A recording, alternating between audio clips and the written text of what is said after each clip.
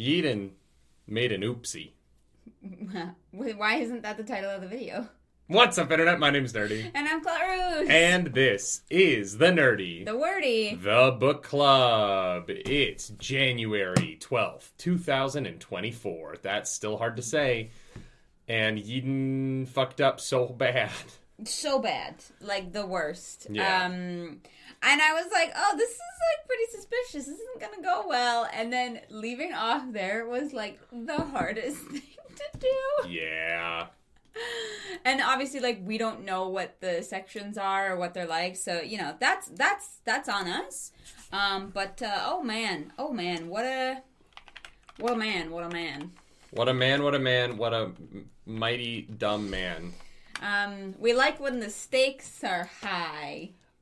Yeah, I like when the stakes are high, but also, like, I'm so curious because I don't understand what the rest of the book is now. Mm-hmm. And, like, that is fun. Like, I think that it is fun to kind of be put in this position where you genuinely are like, wait, how does the plot keep going? Yeah. I'm like, I don't know. What comes next? You know what I mean? We do have some members. Kath Thurak. Welcome to the Nerd Table. Thank you for joining the nerds. Let's go. And Blue. 2 fucking months. Get out of here. Get out of here. 2 gosh darn heckin' months. What the heck? Blue says, here's to another 2 years with Cosmere. Yeah, probably. And it won't just be Cosmere. We're gonna be varying it up more now. Because Cosmere is in like chunks. We're gonna do we're gonna do Mistborn Era 1, then we're probably gonna take a break and do another book, and then we're gonna do something else, and then take a break and do I think we're gonna try and read The Expanse this year. Mm-hmm. We're gonna so it's gonna be a lot of books. We're also gonna start doing some like non-book club, like mini book clubs. I want to do a little mini book club on Percy Jackson because I'm really enjoying that book. Nice. I think the book is fantastic. And so I want to do a little like nerdies book club with you all about Percy Jackson when I finish book 1. Fun. So, I think that in our like attempts to kind of diversify away from just constant reacting, more books is probably going to be a big part of that. We like books, and if you're here, you probably like books too, so yeah, good for us. Get ready. I also want to review more new books. I get sent them sometimes. Yeah. We get sent books that like I just am like, oh, I don't have time, so I'm sorry, I'm not going to do that. True. But I want to start making more time for that as well. Yeah, Matthew asks, also welcome to the Nerd Table. Hello fellow Mistborns. Yes. I want to show, sorry, where was the comment?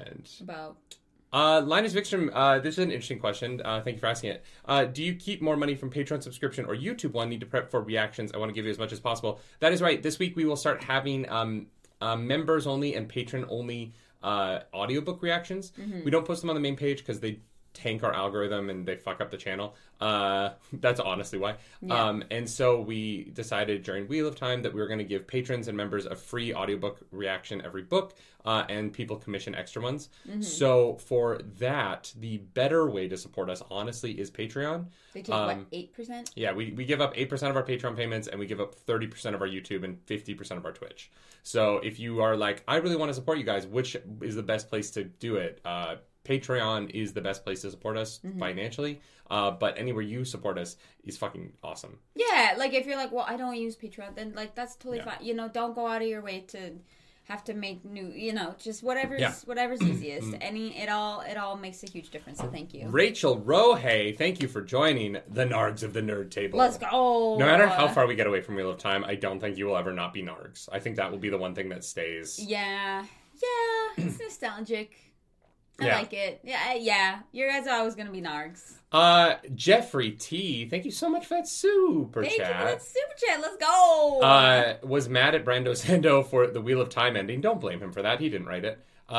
He just brought it into the world. You know what I mean? Wait, Robert Jordan impregnated Brandon Sanderson with the baby that was the ending of the Wheel of Time. For the Wheel of Time ending, like the series, or his like season 2 finale reaction? Because those are two very different things. And I'm loving these books. Thank you, Jeffrey. Jeffrey, we are loving these books too. We're also loving these books. Or this book, I guess. We've only read one. Fair. You know what? That's fair. Before we get too much into the podcast, I just want to say that this podcast is brought to you by MistyMountainGaming.com. What? MistyMountainGaming.com is a website.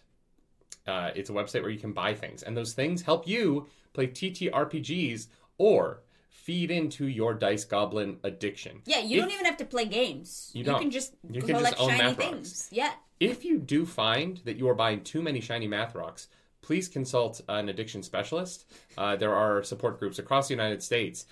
With the rise of D&D, the rise of D&D dice addicts has gone up, and we are just begging you, please only spend what you can afford. Do not give up food to buy more dice rocks. Yeah, don't do that. But if you have some extra cash, we can save you 15% if you use the code NerdyNightly15. Yes, 15% off your order at MistyMountainGaming.com. Use code NerdyNightly15.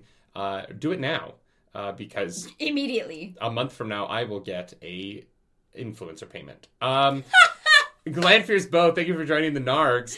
Percy Jackson Book Club, cool. Thank you, That's my daughter's favorite. Dad-daughter time coming. Thanks for that. Yeah. Hell yeah. That one, I am going to try in the Percy Jackson videos to not swear, because I know that they are kid-friendly books.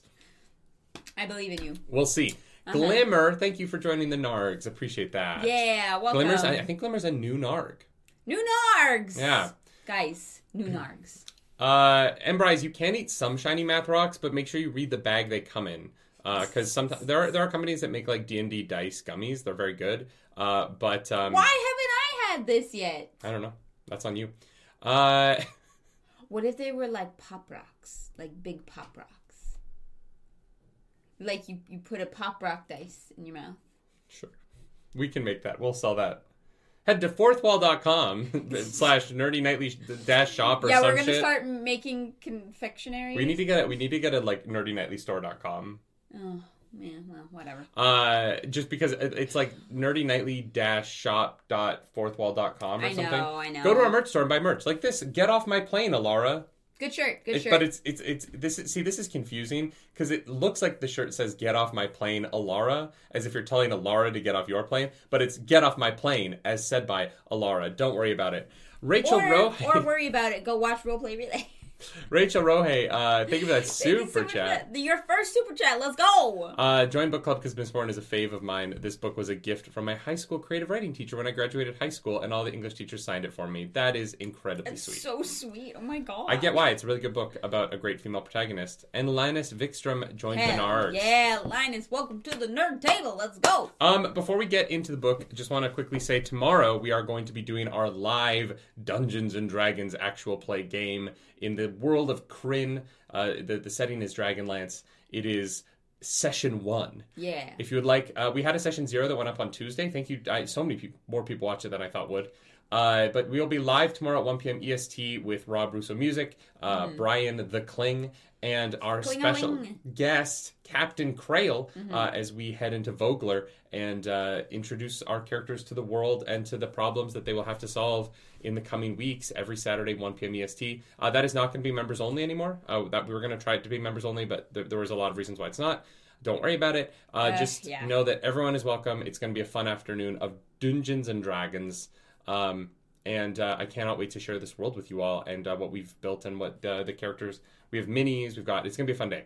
Yeah, guys, it's going to be fun. I hope you're excited for some D&D, because I really am excited. Geoscope says, I'm a patron but not a YouTube member. Can my name be made purple or something? I wish. I would love that. Yeah, it's one thing on Twitch that I think is really fun, is being able to control your name color. Yeah. But they even on Twitch, they put it behind a paywall, so... Well, no, you can change. You can have like one of like 6 different colors. Yeah, but then if you want the like full RGB spectrum, is you have to be an Amazon Prime member or whatever. And whatever. Yeah, it's fine. If you want to see me be absolutely terrible at rolling dice, go watch Session 0.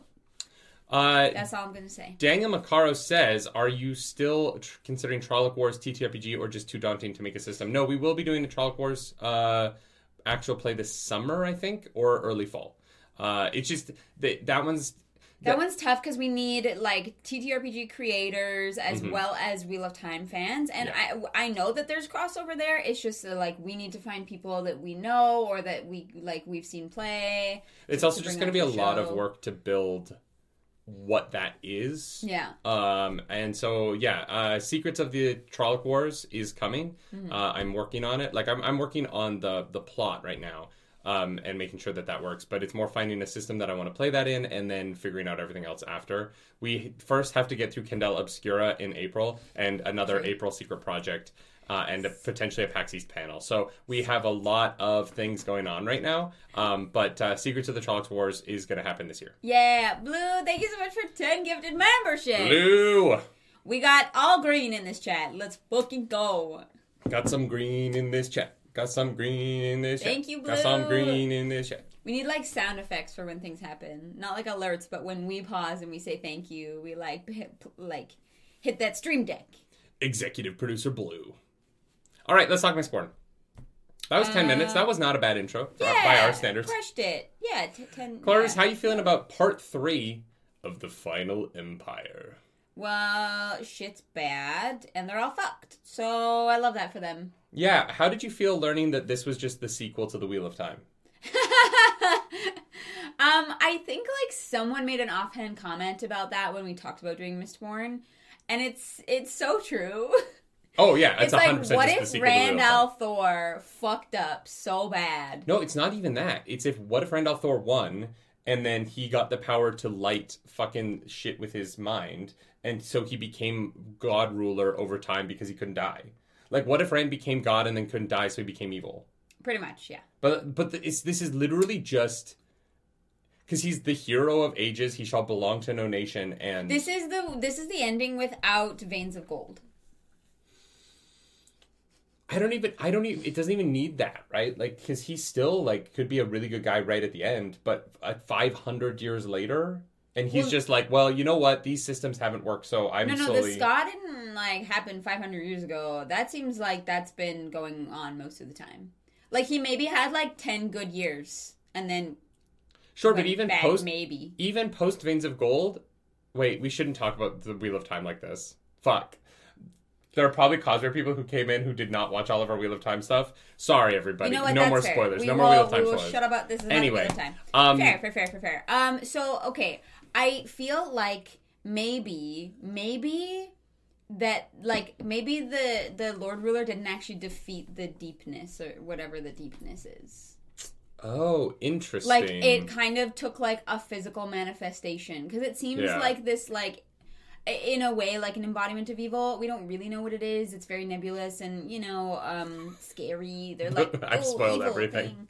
Yeah, you did. I just assume that people have watched the show. That's our bad. And that's on me. You know what I mean? That's my ass just hanging out. Mm-hmm. So, sorry about that. You know what? It's Read fine. The Wheel of Time. It's not about the destination, it's about the journey. Here's the thing, though. If you're listening to that, you're like, what the fuck is Veins of Gold? You don't have any, context for that, you know? Nerdy equals dark friend. I actually need to, go... It includes you. I am being modded right now. The mods are modding the streamers. It's one of those weird things, though, because I want to talk about it because it really coming straight into this from Wheel of Time, it really stood out, some of the language and the epigraphs. But let's get into the actual week this week. Clarice, how did you feel about part 3 of Mistborn? I like being right. The Final Empire. You like being right. I like being right. Feels good. Feels fucking good. Yeah. We were like, oh yeah, these epitaph things are totally the Lord Ruler, and then I was like, oh, it's that book that they picked up. I just want to say, Clarice spoiled just as much as I did there. So the fact that that you guys are piling on me is bullshit. Okay, I see this all the time in our shows and in our. It's always well, Clarice is fucking perfect. Fuck you, nerdy. And I'm like, Clarice and I agreed on the point. I just have a cute face. It's fucking bullshit. Percy Jackson yesterday, our reaction goes up. We said some shit. Clarice and I are mostly agreed on it. There's not one fucking comment about Clarice, but there's all sorts of comments about how nerdy's the fucking worst. Yeah, everyone gets mad at you. And maybe because you say it first. Maybe, I don't know. And they go to the comments before I agree. But yeah, that's 100%. We're in fucking lockstep on shit, and it's always nerdy's a fucking idiot. And I'm I'll be I totally agree with that, and people only get mad at you. I know. So this is part 3, Children of a Bleeding Sun. Before we get into it, what I really love this week is that there isn't a lot of magic in until we kind of get to the camp. For the majority of this reading, it really is stripping away the magic from Kelsier and Vin to get into a pretty in-depth conversation about the masks that they're wearing, right? And this section isn't really about action. It's not about like becoming better at fighting. This is the story of how are these characters feeling about how people feel about them and about the people that they are on the outside and trying to figure out who they are on the inside.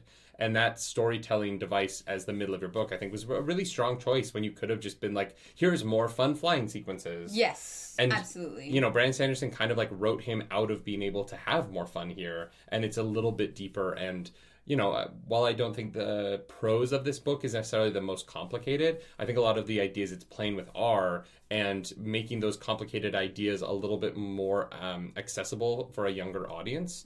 I think is a really smart choice on his part.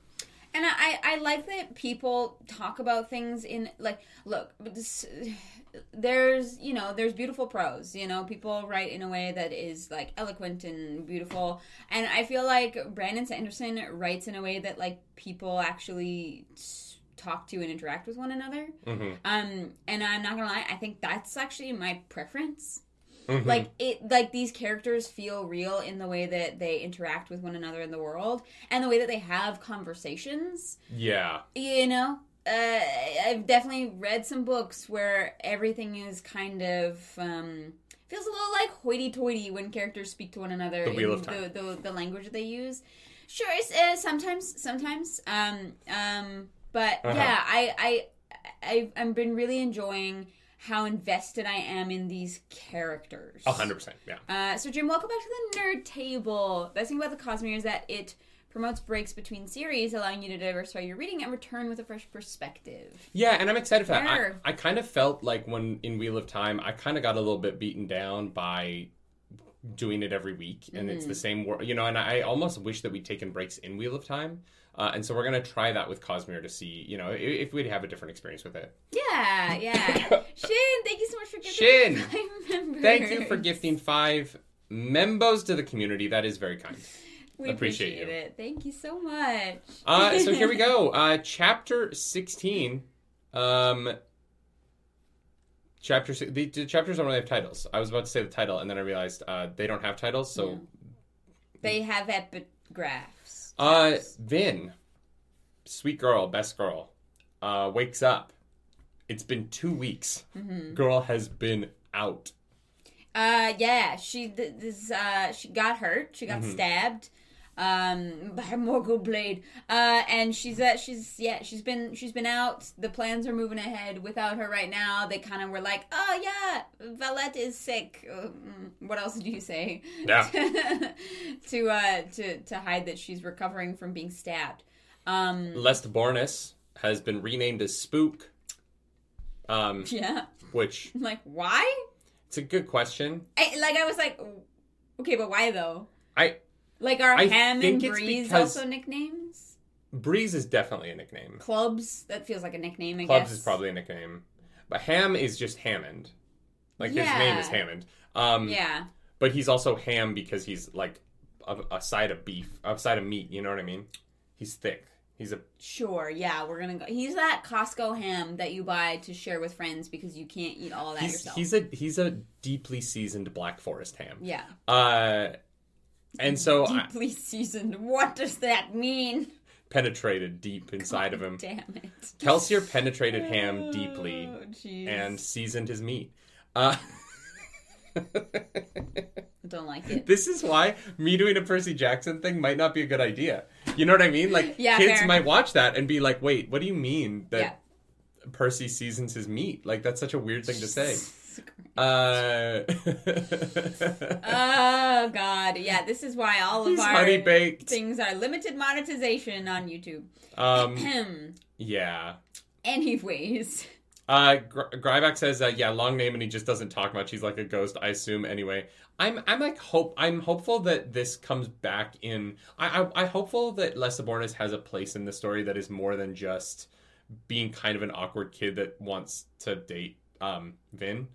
So I'm hopeful that spook is a reference to him, to him having a sort of a like stealthy rogue like place within the story at some point. Yeah, also doing something. Yeah, I do want to acknowledge for some people that we are very aware of the fact that that word spook can be considered a slur. I don't think that anything was meant by it here, and that wasn't really a conversation that was being had. I think when this book came out. No. So we're gonna take it in good faith here, but also acknowledge that like there are people who are uncomfortable with that word, and if you are, I'm sorry about that. It's just a part of the book that we're reading. Yeah. We can just keep calling him Lestbornus, I guess. Yeah, and then Samantha immediately brought that up. Yeah, it's one of those weird things where it's a racial slur that was a thing a long time ago, and then went away for a long time, and became many other things, right? Like there's other meanings of the word, and then it's come back recently that it's been brought up recently that is part of the conversation now. And so depending on where you're from in Western society, it means different things, right? Like if you're British, it is also a newer conversation. Like this is like for me like in the last year maybe. Yeah, and so it's kind of an interesting it's a word that like being Canadian I've never heard used as a racial slur. No. You know what I mean? But in America, apparently that's how they use it. In like some places. And so it's just something to bring up and touch on because it's there in the book. But yeah, but I just wanted to bring it up because I know. Like clearly not intentional. You know what I mean? Yeah. Yeah. Yeah, it's one of those interesting things where like everything in America is so fucking weird. That like when you're not from there and Americans will like ship their outsized feelings about something that are totally fair. I'm not saying that they're like wrong, but when you're from the rest of the world and you're like, oh yeah, that's just not what that means here. It's like it's kind of they're weird. Such a like culturally dominant country that like the things that happen there just kind of get I don't know, like they have a lot of influence around the world. Yeah. In Spanish, they named him Phantasma. I wish his name was Phantasma. That's amazing. That's fantastic. Should we just call him Phantasma? So Phantasma's sitting by Vin's bedside. There's a couple of different conversations that happen in this chapter. Vin is basically like told that she can't bounce around anymore because she might die. Sazed, she like realizes she realizes kind of for the first time that Sazed can do super duper magic shit that is similar to allomancy but different. You know what? We'll find the word later. It's like starts with an It's F. a pheromancer, I think. Yeah. Ferrochemo. He's a ferrochemo. I don't fucking. He works with pheromones. Yeah, that's it. Definitely. Yeah. Ferrochemy. Yeah. Ferrochemy. He's a ferrochemo. Yeah, ferrochemist. There it is. Words. Yeah, we'll call him a ferrochemo. Why? What? What does that mean? A ferrochemo. Is that a word that I just have never heard of? No, it's ferrochemist, but I'm just saying it in a fun way. I'm giving a little bit of zazz. I'm giving a little bit of zip zap zoodle. Full Metal Alchemist. He's a Full Metal Alchemist. Well done. Yes. Exactly. Yeah.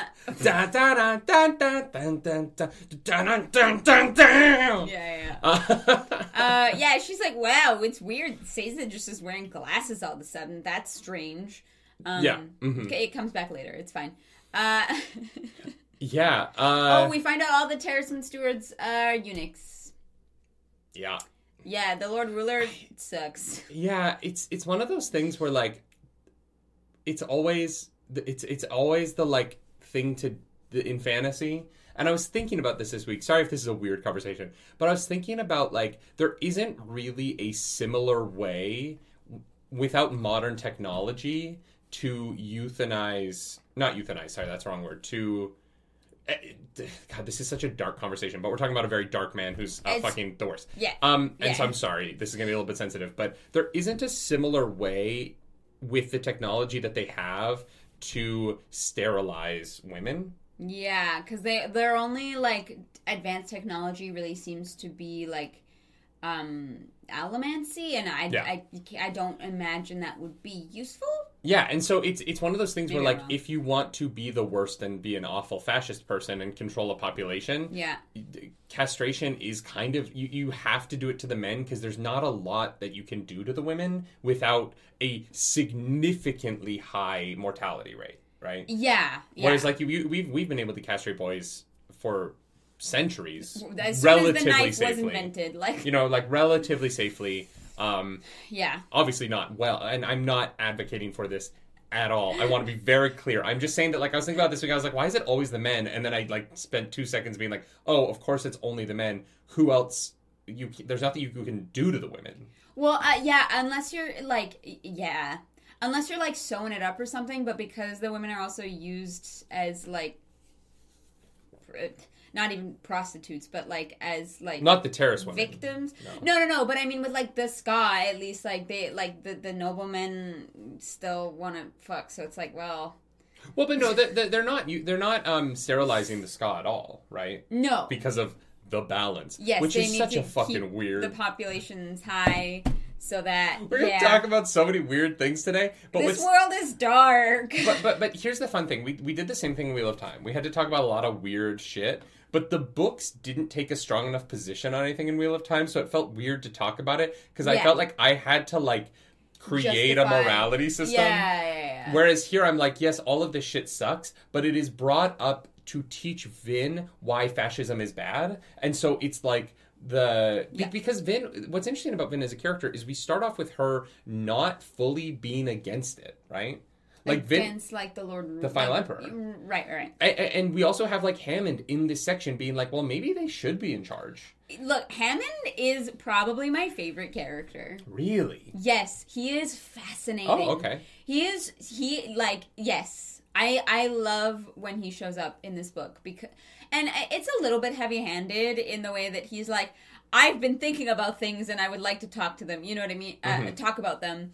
But I love that... I love a character who is a thug. Because he was born being able to use this specific thing, and so, like, that's what he's, like, physically good at, like, but he's so much more than that, and that he's actually, like, wants to have difficult conversations with people, and seems to be very open to communicating, and loves the people around him, and, you know, it just depends on whether or not you're able and willing to have the conversation with him that day. He's also aware enough to know that it's, like, funny to be like, hey, can I bother you some more? You know what I mean? Like, he's not totally oblivious in it. Exactly. Arzu, thank you for gifting 10 Arzu, membos. thank you. Appreciate that. Oh my god, let's go. Thank you. So much, guys. Literally, the whole chat is going to end up green. Thank you. Yeah. He likes to be devil's advocate. Yeah, but in a way that's not inflammatory. Because you know, it's like on Twitter, for example, you see people online and they deliberately, they're like, I'm just playing devil's advocate, but they do it in such a way that is deliberately inflammatory to try and, like, win.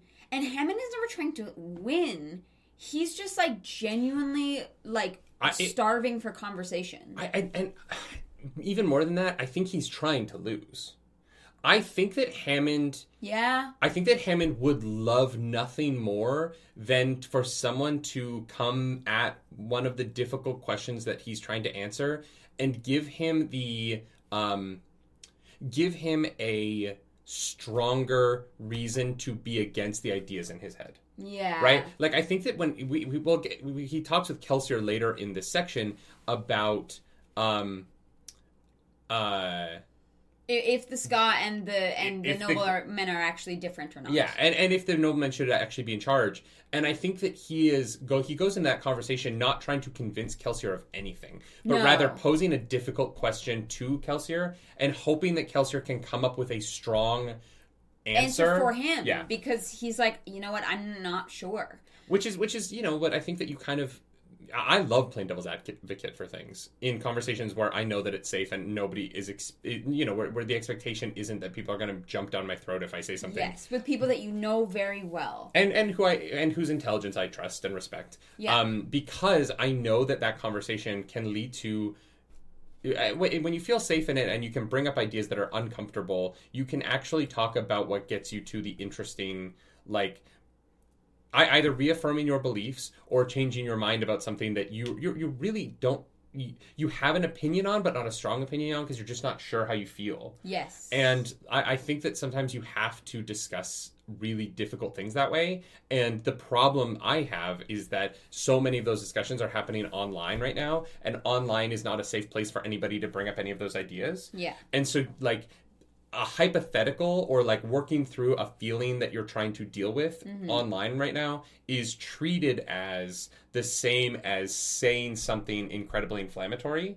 because there are so many people, like Star Wars theory, right? Like, to bring up an easy example, this guy who is using his massive platform to be incredibly inflammatory for no reason other than to make money, right? Yeah. Like, he is profiting so greatly off of being a negative part of the conversation, and he's doing that purely for monetary reasons in a way that, if you want to have a similar conversation about the Star Wars fandom, you are immediately lumped in with him. Well, and that is which is why I just avoid that conversation entirely online. I just don't have it. I'm like, no, I'm not interested. Because if I go online and I say I don't like The Last Jedi, people automatically assume that I am on this side of the Star Wars fandom that I really want no association with. Well, and you know, it's so tough now. Because it's like, oh, yeah, I'm not a fan of The Last Jedi. And it's like, oh, are you racist? Do you not like Rose Tico because she's Asian? Yeah, and I'm like, no, I have very specific reasons, but, like, no one wants to actually talk about it. Like, they want to be upset about things. And Hammond doesn't want to be upset about things, and he doesn't want to make his friends upset about things. Yeah. It's really just, like, like you said, I think that he, like, wants to be convinced. In a lot of ways. Pete T says, I smell a BetterHelp sponsorship coming for Nerdy. Fuck no. Guys. Don't go to BetterHelp. Anyway, I can't say, I'm not going to say anything else because I don't want to get sued. I have, anecdotally, nobody I know who's done it has had a good experience with it.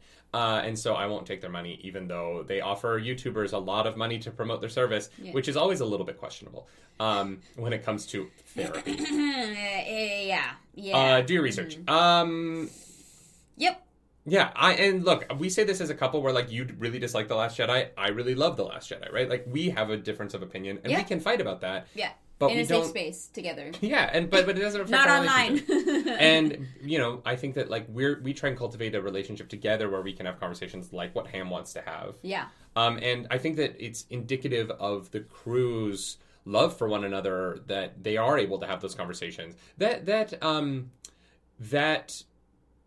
Ham is able to say to Kelsier, what if we're wrong?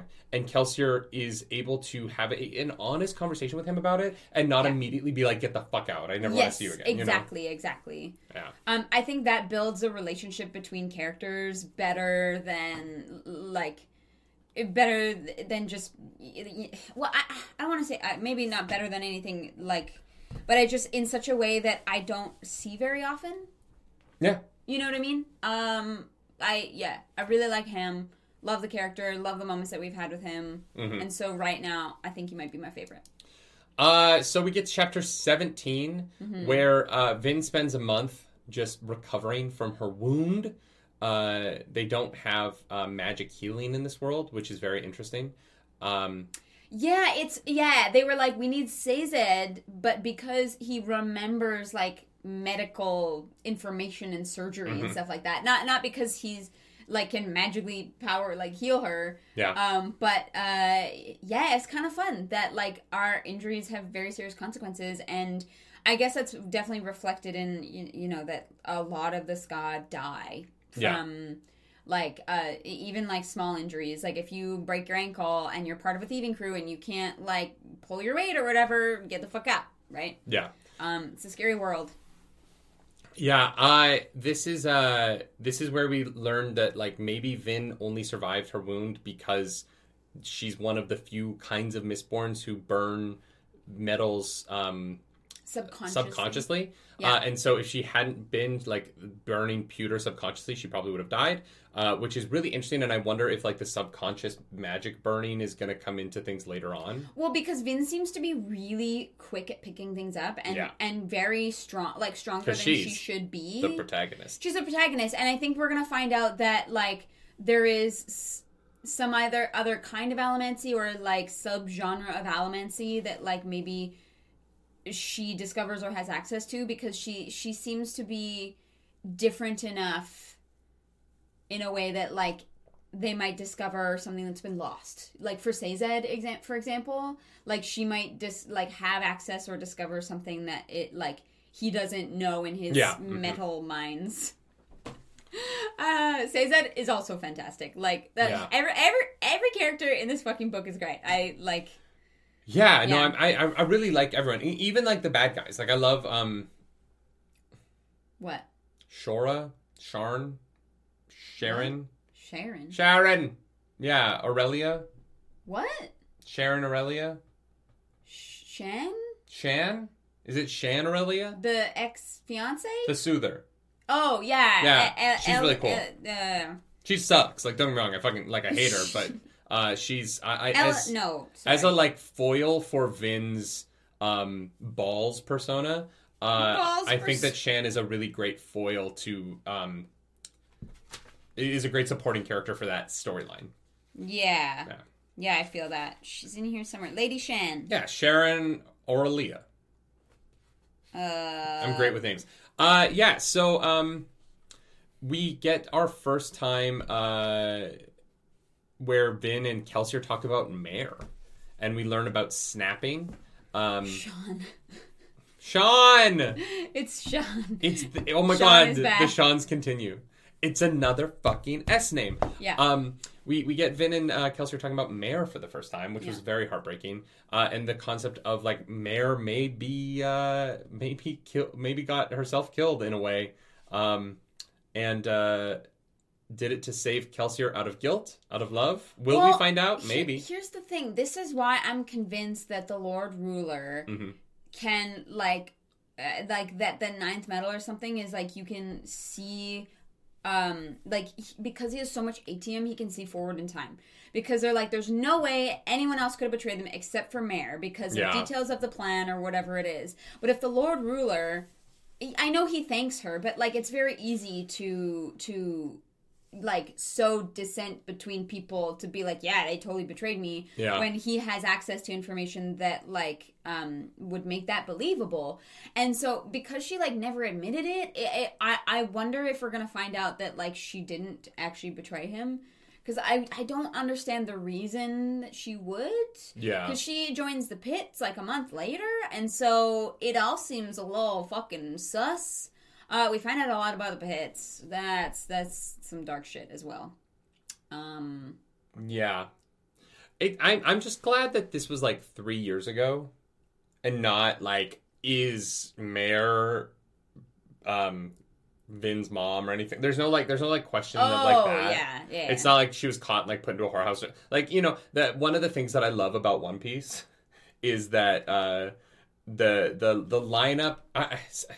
People love to line up the beginning of their story and the like big thing that happened with the big secret character on being like the same date as like the main character's birth. But like there's a significant difference between when Gold Roger in One Piece and when Luffy's born, when he's executed and Luffy's born. So there's no question that like, are we gonna find out later on that Gold Roger is Luffy's dad? Right. That they just take that off the table really early on. Right. And I like in this book that we're not doing that, where it's like, is Kelsier actually Vin's dad? That's off the table, because we do get him being like, Mare wanted to have kids and we couldn't have kids, and like.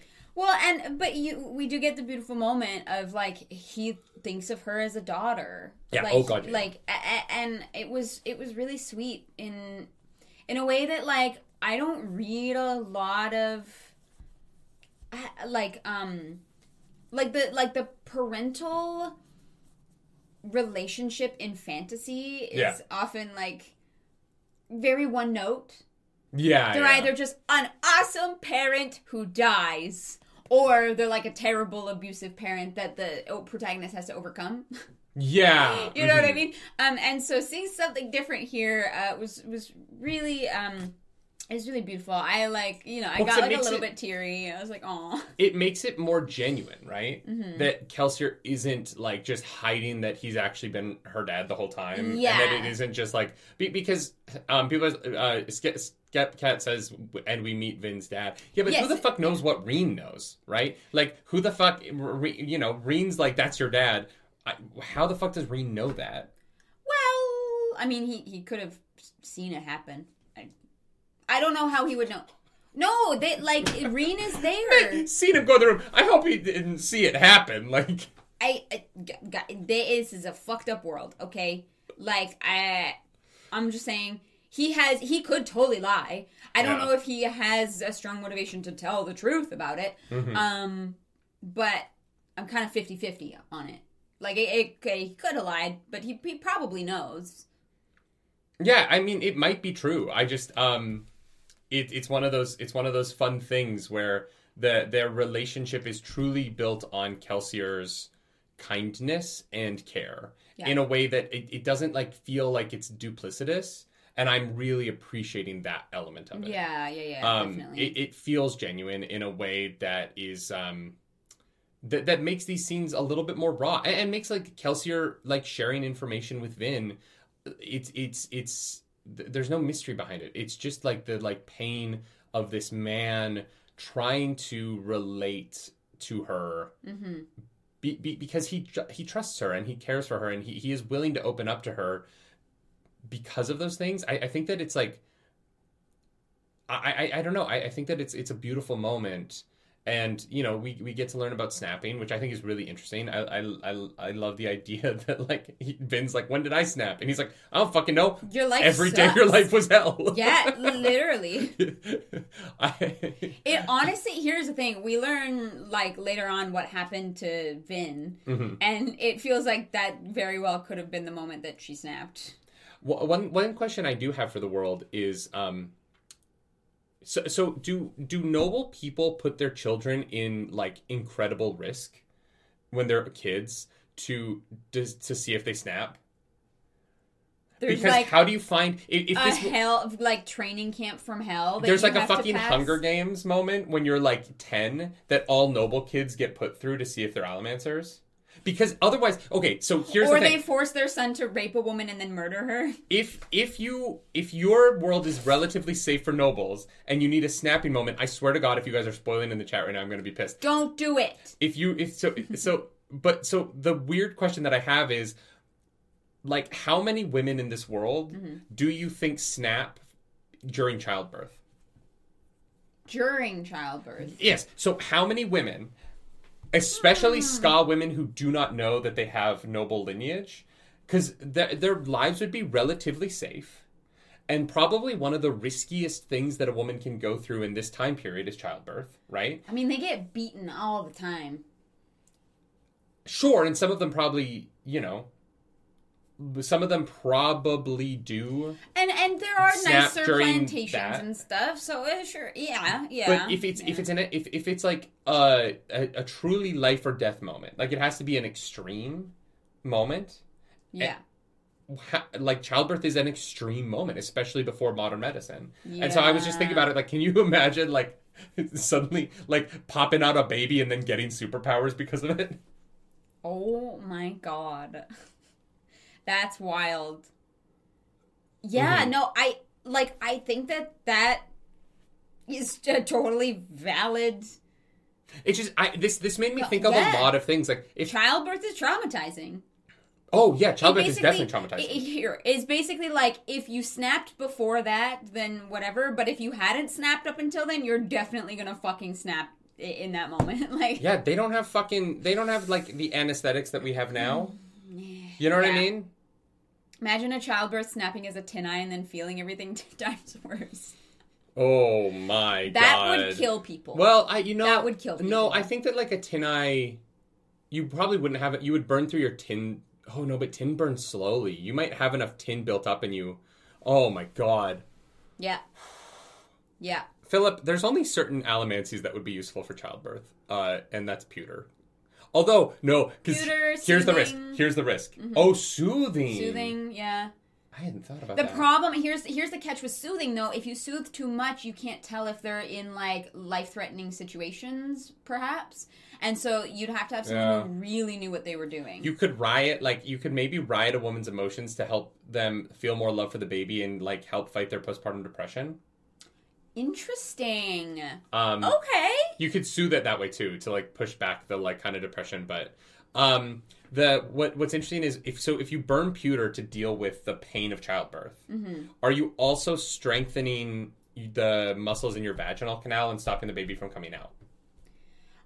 Here's the thing. It would heighten your control as well, so I think you'd be fine. I feel like... bear with me here. I think that a woman who does her Kegels and understands how to control that part of her body more would be able to burn pewter and pop out a baby. Mm-hmm. But I think that a woman who does not practice her Kegels would burn pewter, it would tighten up, and the baby's not coming out. I think you're, like, going into a C-section situation there. I don't think that I don't think that they have C-sections. Canal tightens because you're stronger. I think you get the ability to push better, but I don't think that the vaginal canal literally tightens because of your strength level. Big question. If you burn pewter and push, are you squishing the baby too hard?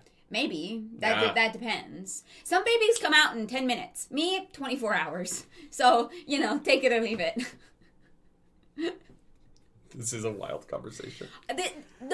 This is the conversation Brandon Sanderson wanted to have. This is the world that he built, and it's fucking fascinating because it lets you have, like, actual real conversations about this. Like, yeah, we're kind of, like, talking shit for the sake of it's a podcast and it's fun, but also, that is legit. Like, yeah. Blue says, I know everyone wants an answer from Bando Sando on how many letters were written, but I think this is a much more interesting question to ask him. Should I tweet this at him right now? What is the question? Okay. If a woman snapped during childbirth, Brandon and was a Sanderson and burned pewter, would the baby die? Like, what kind of a question is that? A woman burns pewter while... No, he will spoil you.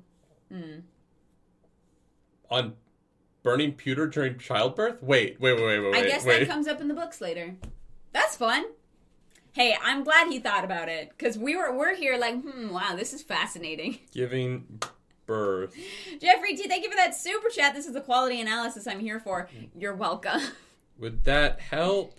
Yeah, they're saying don't or ask him. Hurt. I'm gonna put in don't. I'm halfway through through Final Empire. Like, please don't spoil me. I am only 422 pages in.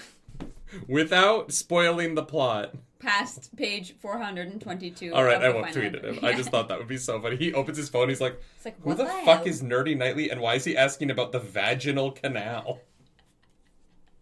We need to know. Jeffrey T, thank you for that super chat. This is the quality analysis I'm here for. This is, yep, that's what you're here for. The nerdy. The wordy. The book club. Wow, we did it the opposite way. We've never done that before. Surprise. We can shake things up. Stop it! No.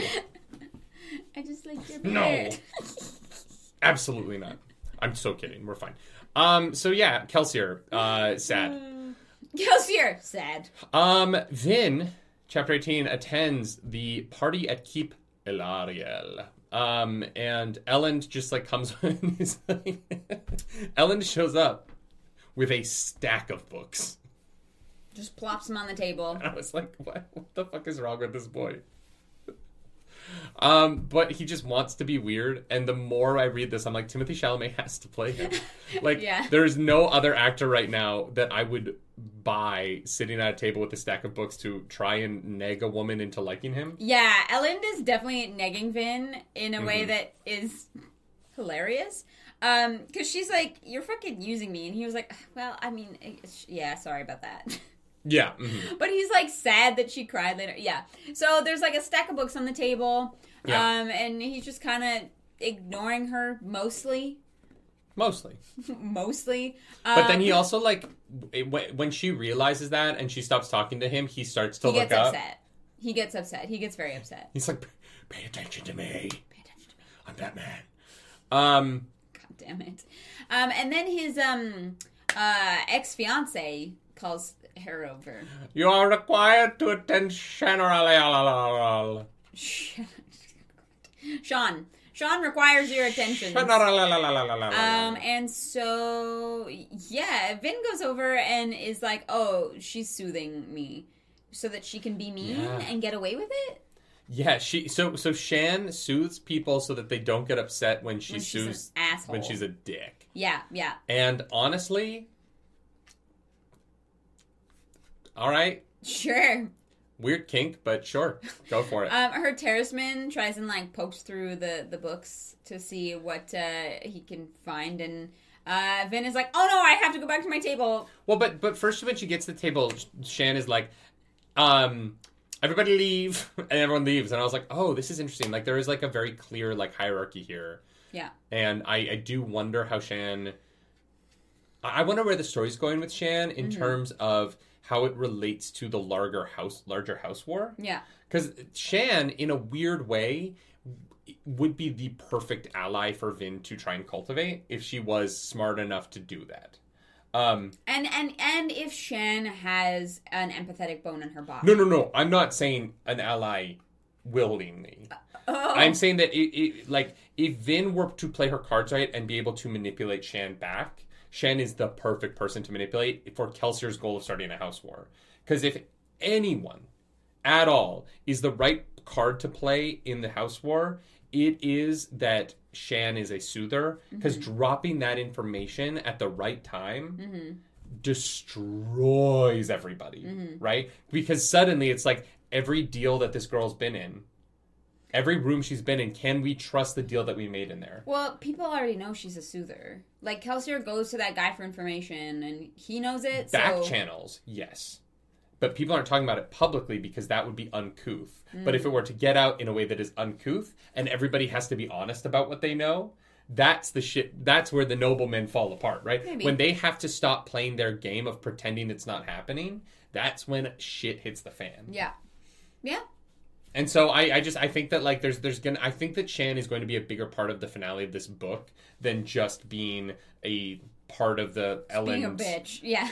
Because you have this couple, right? You have Ellen and you have Vin, and then the surrounding love interests around them that are not genuine love interests, but you have Lester Borgness looking in at Vin, and you have Shan looking in at Ellen, right? And the way I think that the way this book is written tells me that Lester Borgness and Shan are both going to play roles in this story that are not just related to the love story between Ellen and Vin. They're more important, but that is going to be tied up in the larger plot somehow. And I'm excited to see how Shan is tied in because I like her a lot as a character. I don't like her as a person. Yeah. I find her fascinating as a villain for Vin. Yeah, for sure. Because there's nothing that Vin can do to her. And Vin also seems to be really good at her job right now. And so having Shan be actually someone that she needs to figure out and coerce or use the situation to her advantage. They seem very fun rivals to read about. So I'm looking forward to that for sure. Yeah, and so I love this weird woman who her kink is. I love reading. I would not hang out with this person for 5 seconds. No. That's not true. I say that, You'd give her a date. No, fuck no. But there are people in our life that are like this and that we kind of just tolerate. It's not important. You know who you are. Wow. Look, when you work in the entertainment industry long enough, there are people like this that you just kind of are fuck, god damn it, we need them because their daddy's the producer, but we're not gonna invite them to dinner after the shoot. Yep. You know those people that you're oh man, they have the nicest trailer on set, but you don't visit it ever? That's Shan. I'm sure most of us don't know what that feels like, but sure. No, but you did a lot of theater. There's always no trailers. There's always a girl in every cast I've ever been in whose dressing room is the one that nobody hangs out in. Well, I've never done a show where people have private dressing rooms. So. Okay. I ain't that fancy. Up here in Canada land, we have the boys' room and the girls' room, and it makes for very weird. Yeah. Well, no, even still, no, I had co-ed dressing rooms. It was just everybody. Yeah. Yeah. No, it is a theater thing. Like, you kind of just there are some people who are very, very, very, very good singers, and so you just kind of have to put up with them in the theater world. Less so now. Like, honestly, like, I feel like those people they exist in the YouTube space and like in what we do now, but nobody collabs with them. They tend to make like solo content. Yeah, they do their own thing. So, but in the theater world, I dealt with a lot of Shanna Larios. Fair. That's the kind of like career that type of person attracts, you know? Blue says, yeah, who gets a private dressing room? What is this, Hollywood? No. Most regional theaters have at least one private dressing room. In the U.S., maybe. Sure, yeah. What? They're not at the highest level. Anyways, so Vin is like, oh no, gotta get back to my table, so that the terrorismen can't go through all of the books. And Vin gets suspicious of that. She's like, okay, well then why is she going through the books? And she grabs a book about the weather. Mm-hmm. That is not about the weather. It contains blasphemy. What? Nothing. What? Just the comments. Someone brought up the equity bed, which, like... Equity bed? Yeah. Don't worry about it. Do you know what the equity bed is? No. It's generous to call it a bed. You legally, like, theaters legally have to have an equity cot for actors to sleep on. In the middle of a show? No, typically it's used on 2 show days. I used... Do people not leave the theater between shows? No. Oftentimes, no. When I did 3 show days at the Fulton, I would do the 10 a.m. I would then sleep I would like take a nap on the equity cot and then do the 2 p.m. and then I'd go home between. All right. That's anyway, fair, it doesn't matter. It's a weird awful cot that nobody likes, but that they have to have and that you use because you need it. Yeah. Anyway, it's not. I don't know what's going on. It doesn't matter. There's a book. That has information in it that's suspicious. It's not suspicious. Ellen is a revolutionary. All of your questions. Huh? Oh, that book. That book that she reads that's like, maybe the Lord Ruler ain't such a good guy. And she's like, blasphemy.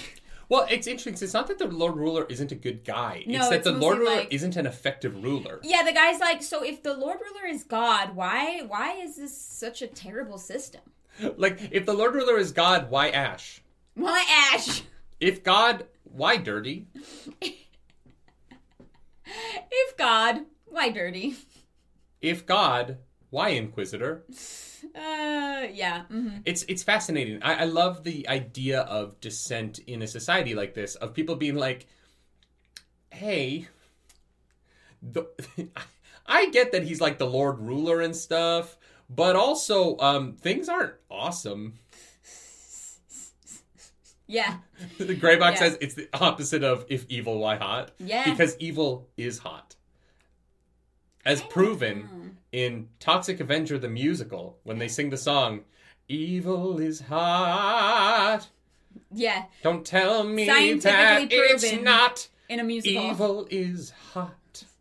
I don't know. It's a great song. I love Carlac, so. Why is it hot? That's Team Lanfear. You know what? You're right. You know, you're right. You're right. right. Evil is hot. I'm sorry, but it is. So Ellen is friends with 2 people who are house rivals and shouldn't be friends with, and they leave together. A Hasting? Yeah, and Ellen's friends with one of those Hasting boys. And a Leekle. There's a Hasting and a Leekle hanging out with a Venture down by the creek. Jesus. We can't trust those Venture boys. And well done. Says that is surprised. Vin, no idea what's going on. Yeah. Yeah. And then then Vin witnesses murder. Yeah, no jokes. Serious time. A poor ska boy is begging at a carriage because his life sucks, and he's taken barely into the mist and just has his throat slit. Yeah, just murder. And Vin is like, wait, why did they do that? Why don't people care? Why do people suck? And it's like, Vin, look at the world around you, girl. Yeah. There's a little bit of, like, people point out the obvious to Vin in this section, and she goes, what? No, they're not that bad. And then she's like, I mean, I literally just saw a boy get murdered in front of these people and nobody cared. But not all of them are that bad. Well, because she's like, nobody saw this because, like, she was burning tin. So it's happening so close to them, and yet they're happy to not see it. You know what I mean? 100%. Like, yeah. She's struggling with like enjoying the lifestyle and the parties and the balls and having conversations with people that are perfectly pleasant, but pleasant conversation doesn't mean a good person, right? And here's the thing, even if nobles aren't, don't like that or are uncomfy with it, like, most of them aren't going to say shit. Like, no one wants to stir shit up when you got it good. It's not safe to either, right? Like, one of the things that I think is interesting about this world is that it isn't like the nobles in this world, and the book kind of plays on this, right? The book is getting into the concept of fascism and how even the fascists aren't safe in fascism unless they are perfect fascists, right? And so I think that we see this right now going on in the United States of America, where you have a lot of Republicans who are leaning into like an insane level of republicanism, and there are Republicans who are pretty crazy Republicans, right? Who are not crazy enough for the craziest of the Republicans. So you have like people like Marjorie Taylor Greene getting kicked out of the crazy party because the Lauren Boeberts are like, Marjorie Taylor Greene isn't going insane enough for us. And it creates like a system of like, it isn't safe to be ideologically impure from the insanity. Right. Or honestly, I'd rather say it isn't safe to be ideologically pure in any way. Yeah. You have to be full-on crazy person. Yeah. And it is easier to just pretend nothing is happening and be a fucking psychopath than it is to die. And so the unfortunate truth about stories like this is that you have to humanize these evil people, because their evil doesn't come necessarily from them desiring to be evil, but rather from a system that creates a lack of safety in speaking up. Yes, right? And also an indoctrination, right? Like the Inquisitors? Yeah. The Obligators? Whoever it is, they teach that, like, the Ska are not people. Yeah. They teach that this is what the way that things are and have to be. And so when you have like that, it's like certain organized religions where if you don't buy into this fully, you get dead. Yeah. Like, they don't fuck around. I mean, obviously not in like, not here in North America. In the Final Empire, you don't buy it, you're dead. Or you get beat until you buy it, you know? Yeah. And it's something that like, the book is speaking about in a really honest way that I appreciate about it, right? Like, I appreciate the world of this book not just making it there's good and there's evil, that it is a very complicated spectrum across both sides of society, right? And that the growth has to come out of the indoctrination for everybody. And one thing that I really like about it is that Vin sees the two sides of it stronger than Kelsier does. Kelsier is too far to the left, right, of this world. Called it. Right? And so there's an element of Vin being like, oh, we don't have to murder all of these people. We don't have to commit a genocide to end a genocide. Mm-hmm. Do you think... God, there is so much like modern politics right now in this book. That's why I was like, do you think Brandon Sanderson was inspired by North Korea? I don't necessarily think North Korea. I would say... Really? The idea that their leader is like a godlike person? Like... Sure, yeah. Like that kind of... The weird thing about North Korea is that there isn't a... There's no racism there, right? In a weird way, because nobody's allowed in, right? Like, it's there's no other races. He lived in South Korea for a while. Oh, interesting. Fascinating. Okay. But like, you know, this is very reminiscent of what's going on in Palestine and Israel right now. This is very reminiscent of, you know, what's going on in certain conflicts in Africa. Uh-huh. And there's a lot of like modern politics in this book in a way that he went there as a mission trip. Oh, okay. Well, all right. It's fine. Yeah, and so I find it interesting. I love that this book is allowing its characters to have such a wide variety of opinions on their own mission, right? The crew all Yes. feels like the way they're coming at this mission is from a different level of anger. And, you know, I think that where we end up in the end is going to be a really interesting, like, which one of their levels of anger wins out. Well, and later on, Vin is like, I'm worried about Kelsier. And Hammond is like, yeah, we've been talking about that. And they have a right to be worried because it goes very poorly. Anyways,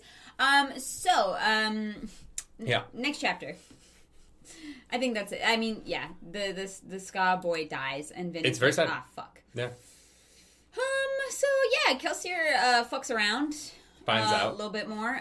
Just leaves bodies, places. I love this plan of like, okay, so I'm gonna confuse them because I'm gonna go take the allies of this guy. I'm gonna murder him and then put him in their gardens. But I'm gonna do it with knives so that they think it might be this assassin. Like Kelsier's like plan is like 80 degrees thick, and I love it. Yeah, I'm into it. He did. Yeah. He's put a lot of time into this. I love that he, like, pretends to be a nobleman, and he, like, gets some information about, Shan is a soother. He finds that out. He's basically trying to, like, see if there's any underground information about he goes to meet Renew. The informant. The way that Brandon Sanderson wrote this is great, because he, like, puts on his mist cloak. And so he goes like he murders the guy, leaves him in the garden, then he puts on his mist cloak and he has his mist cloak on, but he like is like done up with a very nice fake beard and a nice fake nose, like Bradley Cooper in Maestro, but without the anti-Semitism. Didn't see it.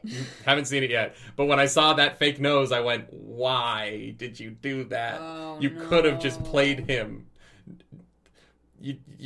I get that Jewish people have big noses in like certain ideals of anti-Semitism. I understand, and not even anti-Semitism. I get it, right? But like, just don't put on a fake nose to play a Jewish person. It's weird. Seems like a strange choice. It's weird.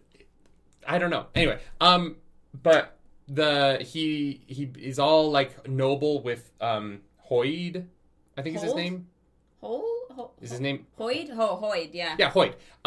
And he is like the perfect noble, and then Hoyd is like, "Oh, I can't see very good," and he's like, "Oh, that's brilliant. I'm gonna use that." Oh, I'm gonna take that. And then he goes and he pulls a Caleb Widow gas and he rolls around in the ash and rubs it on his face, and he goes to meet with Staff Venture, or Strafe, Strafe, whatever the fuck his name is. Venture. And he's like, "Oh, sorry, sir, I can't see very good." And I was like, "Oh, when you said you were going to use that, you meant immediately. In an hour." Yeah, I was waiting in the alley over there, couldn't see you. My bad. Just as like, immediately gets to it. Yeah, that was great. That whole sequence was fantastic. Yeah, it's interesting. I think that it's so sad that the end of this section ends the way that it does, because staph infection, that's what it makes me think of as well. The plan was going so well, and I was so excited to see where, like, if it was going to work. And so it not even getting a chance to work is so sad. I know. Like, I was really enjoying kind of the way the plan was culminating. And so for it to, like, just, like, fall apart because of Yeadon's bullshit, and for us to never even, like, get the, like, opportunity to read it falling apart in real time is disappointing a little bit. But yeah. Because Kelsier's plan is, he's crushing it. Other than, a little bit of ego, like, the plan itself is... It's a small amount of ego. Just the tiniest amount of ego. Tiniest little ego. I like that a lot. I really enjoyed... I really enjoyed all of Kelsier trying to make this work. And the fact that it's now not going to is wild. But. Yeah. Yep. Yeah. Daniel Klusser says, after being a total dick to Hoyd too, immediately uses tricks they learned from him. He's not dick to Hoyd to be a dick. He's a dick to Hoyd to pretend to be a noble. Yeah. Like, he's playing a character. Yeah. I think he has a great amount of respect for Hoyd, honestly. Well, yes, but he uses his trick immediately after. But it is one of those things where he can't, like, risk seeming like... Because he can use his disguise again, right? He can't risk, like, blowing his cover. He needs to find out this information without it, like, without people knowing that they're telling him the information, they think they're telling some noble family about it, right? I also think that, like, Hoyd is less valuable if he brings him into the plan. I think that Hoyd, being an independent who doesn't know what he's working for, makes him a better informant. Yes, exactly. And so I think that he knows that, and I think he knows he needs to keep Hoyd at arm's reach. Yeah. Yeah. But we do get the answer of what happens to all the coins that Kelsier's dropping. And it is that people are grabbing them. Yeah. That's what I thought. Yeah. And I was like, there would just be coins around. There's not that many Mistborn, but there's noblemen bounce around as Mistborn. There's just got to be coins fucking everywhere on the street. Yeah. All right. So then we get to chapter 20. Vin goes back to Luthadel, and there's a bunch of weapons just on the lawn. Just weapons on the lawn. And she's like, that's okay, maybe don't do that here. But Marsh shows up, and Kelsier's like, hey, you want to learn how to sense vibrations? I got the good vibrations. What? That's the ninth metal. What? It just is like a little vibrator. You just burn it and you feel a little, ooh. What does that have to do with burn real seeing good. the future? The ninth metal's not about seeing the future. I'm sure it is. If ATM... the past. The past, yeah. Yeah. I swear. So she goes and she learns how to burn... What's the one that he burns? Is it brass? Zinc? It might be zinc. Fuck. Vibranium! Damn it. It's whatever the red rod Terangriel's made out of. That's the ninth metal. Scuff Andy, thank you for that super chat. Thank you so much. Love your content. Could be more happy. You're both getting into Brando Sando. How are you liking his world building? Love it. Fantastic. I love it so far. The 12th metal is unobtainium. I love it.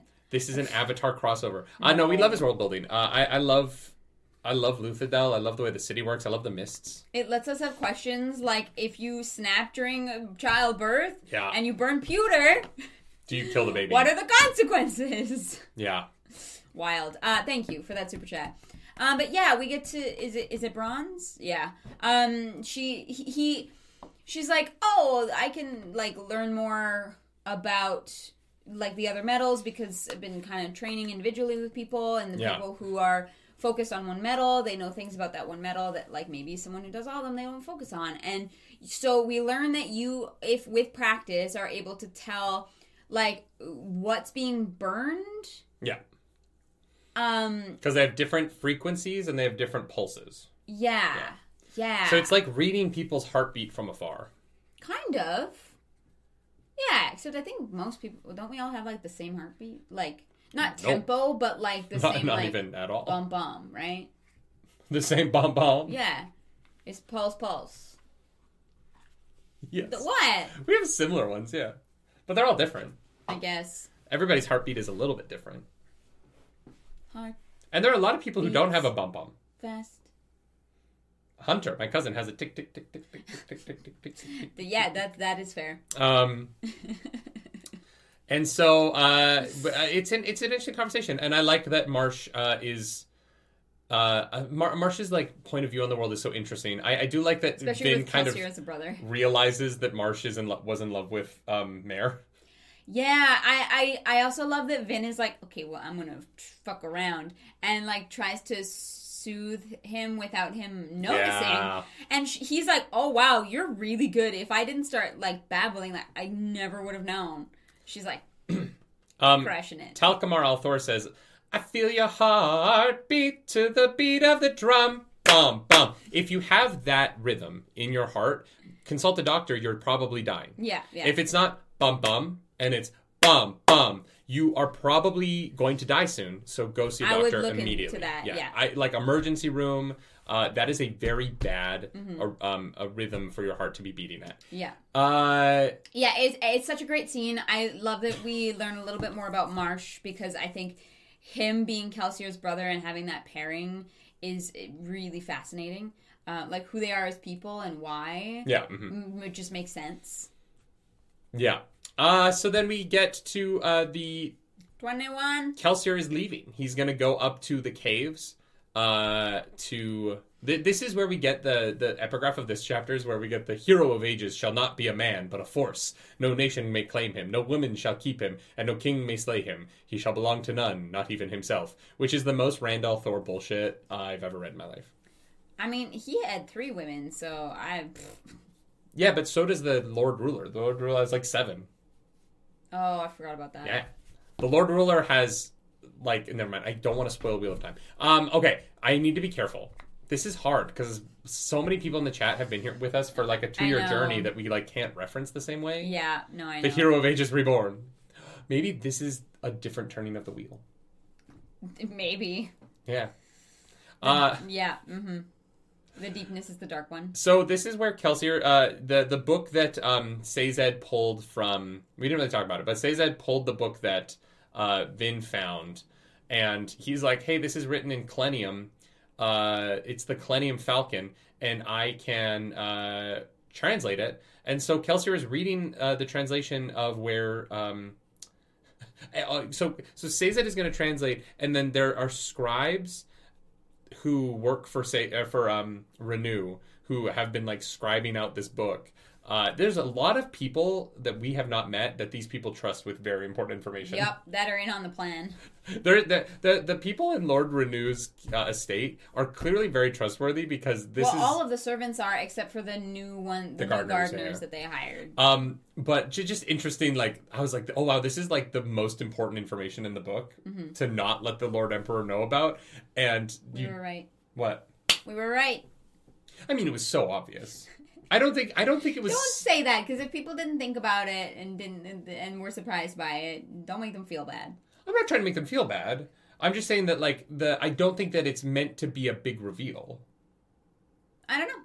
You know what I mean? Like I don't think the epigraphs are a secret. I think that the epigraphs clearly take place in the time before the ascendancy, right? Yeah. So like I don't know. It didn't feel like it was trying to be this like big moment.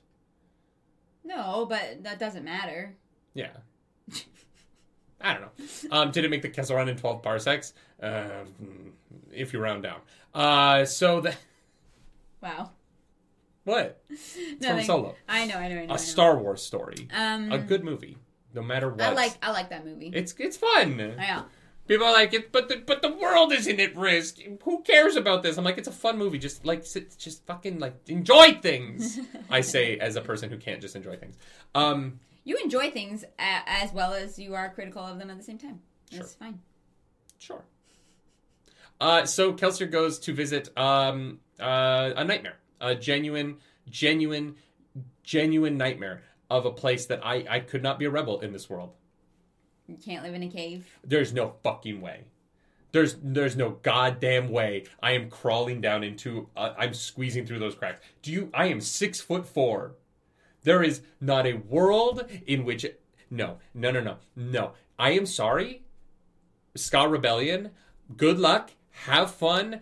I can't do it. I can't crawl down those. I can't get in those cracks. You couldn't pay me. I don't think how long you are matters. It's how wide the cracks are. If an average person is squeezing through, because Kelsier is of average build. Yeah, but Kelsier's like, it's big enough for like a thicker person to. No. Okay. They would be like, you're joining the army, and we'd get to the cave, and I'd be like, cool. I will camp. I will guard the door. Yeah, if Ham can get in there, you can. Nope. Good luck. Have fun. Enjoy your life down there. I will pitch a tent right here, and I will be the guard. There's just no. The description of this, not going to happen. If I went to the Pits of Hadson, I would get there and be like, just kill me. Just get it over with. I'm not doing this every day. I would honestly just beat me to death now. Jesus Christ. You're either beating me to death now or you're beating me to death at the end of a week because there's no way I'm crawling down in there far enough to grab at anything. Just fucking take me out. No. You point at the crack and I say no.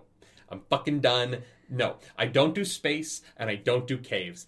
Nerdy, there are places I don't go. I will not scuba dive. Really? Nope. Fuck no. No. Too many things go wrong in scuba diving, and I am too large and I have asthma. There's too many like variables in that are too fucked. I like exploring caves. It's fun. If they have holes, yes. If they have cracks, fuck no. Oh, God. My brother... I'm going to embarrass my brother for a moment. We went, like, going through... There were some caves in Canada. I don't even know where we went. Mm-hmm. But it was fun. I liked rocks. I thought I wanted to be a geologist for, like, a year. Mm-hmm. And, yeah, we, like, went through these caves, and one of the caves was called Fat Man's Misery. Because at the very end, you have to get out through, like, a crack. And my family all gets out, and my brother turns around. He's like 6, maybe 7. Yeah. Turns around to the nearest person coming out of that crack, who just so happens to be a larger man who was struggling to get out of that crack. And he's like, wow, I guess that's why they call it Fat Man's Misery.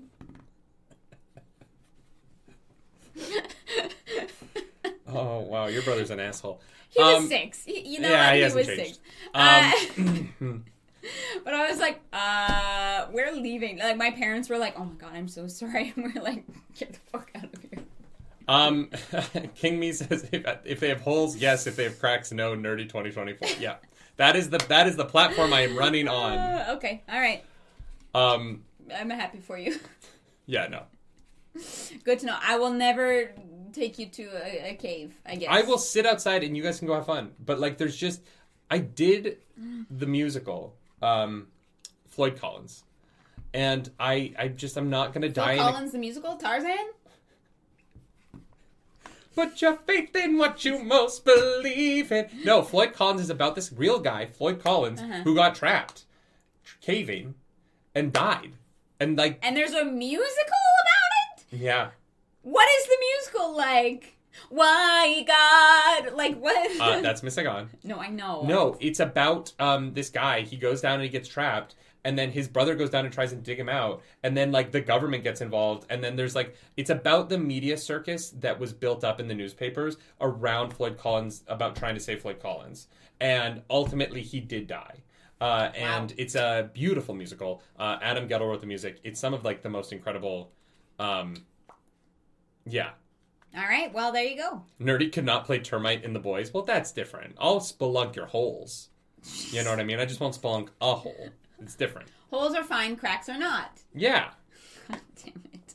I can't say that, though, because anal's great. That's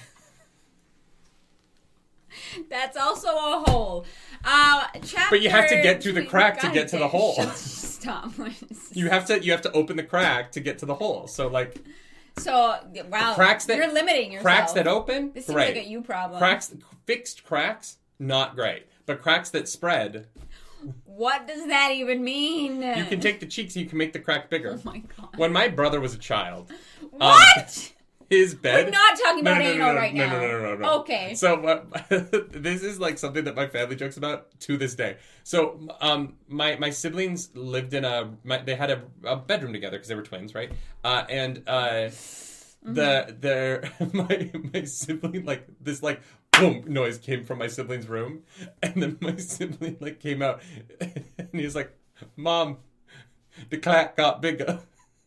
And we were like, wait, what the fuck? And he's like, the clack got bigger. And he was saying the crack between his wall and the bed was because, like, the bed had moved. He fell between them. But he called it the clack. The clack got bigger. Oh my God. And so we would say for years, we'd be like, oh, did the clack get bigger? And he'd just be beat red.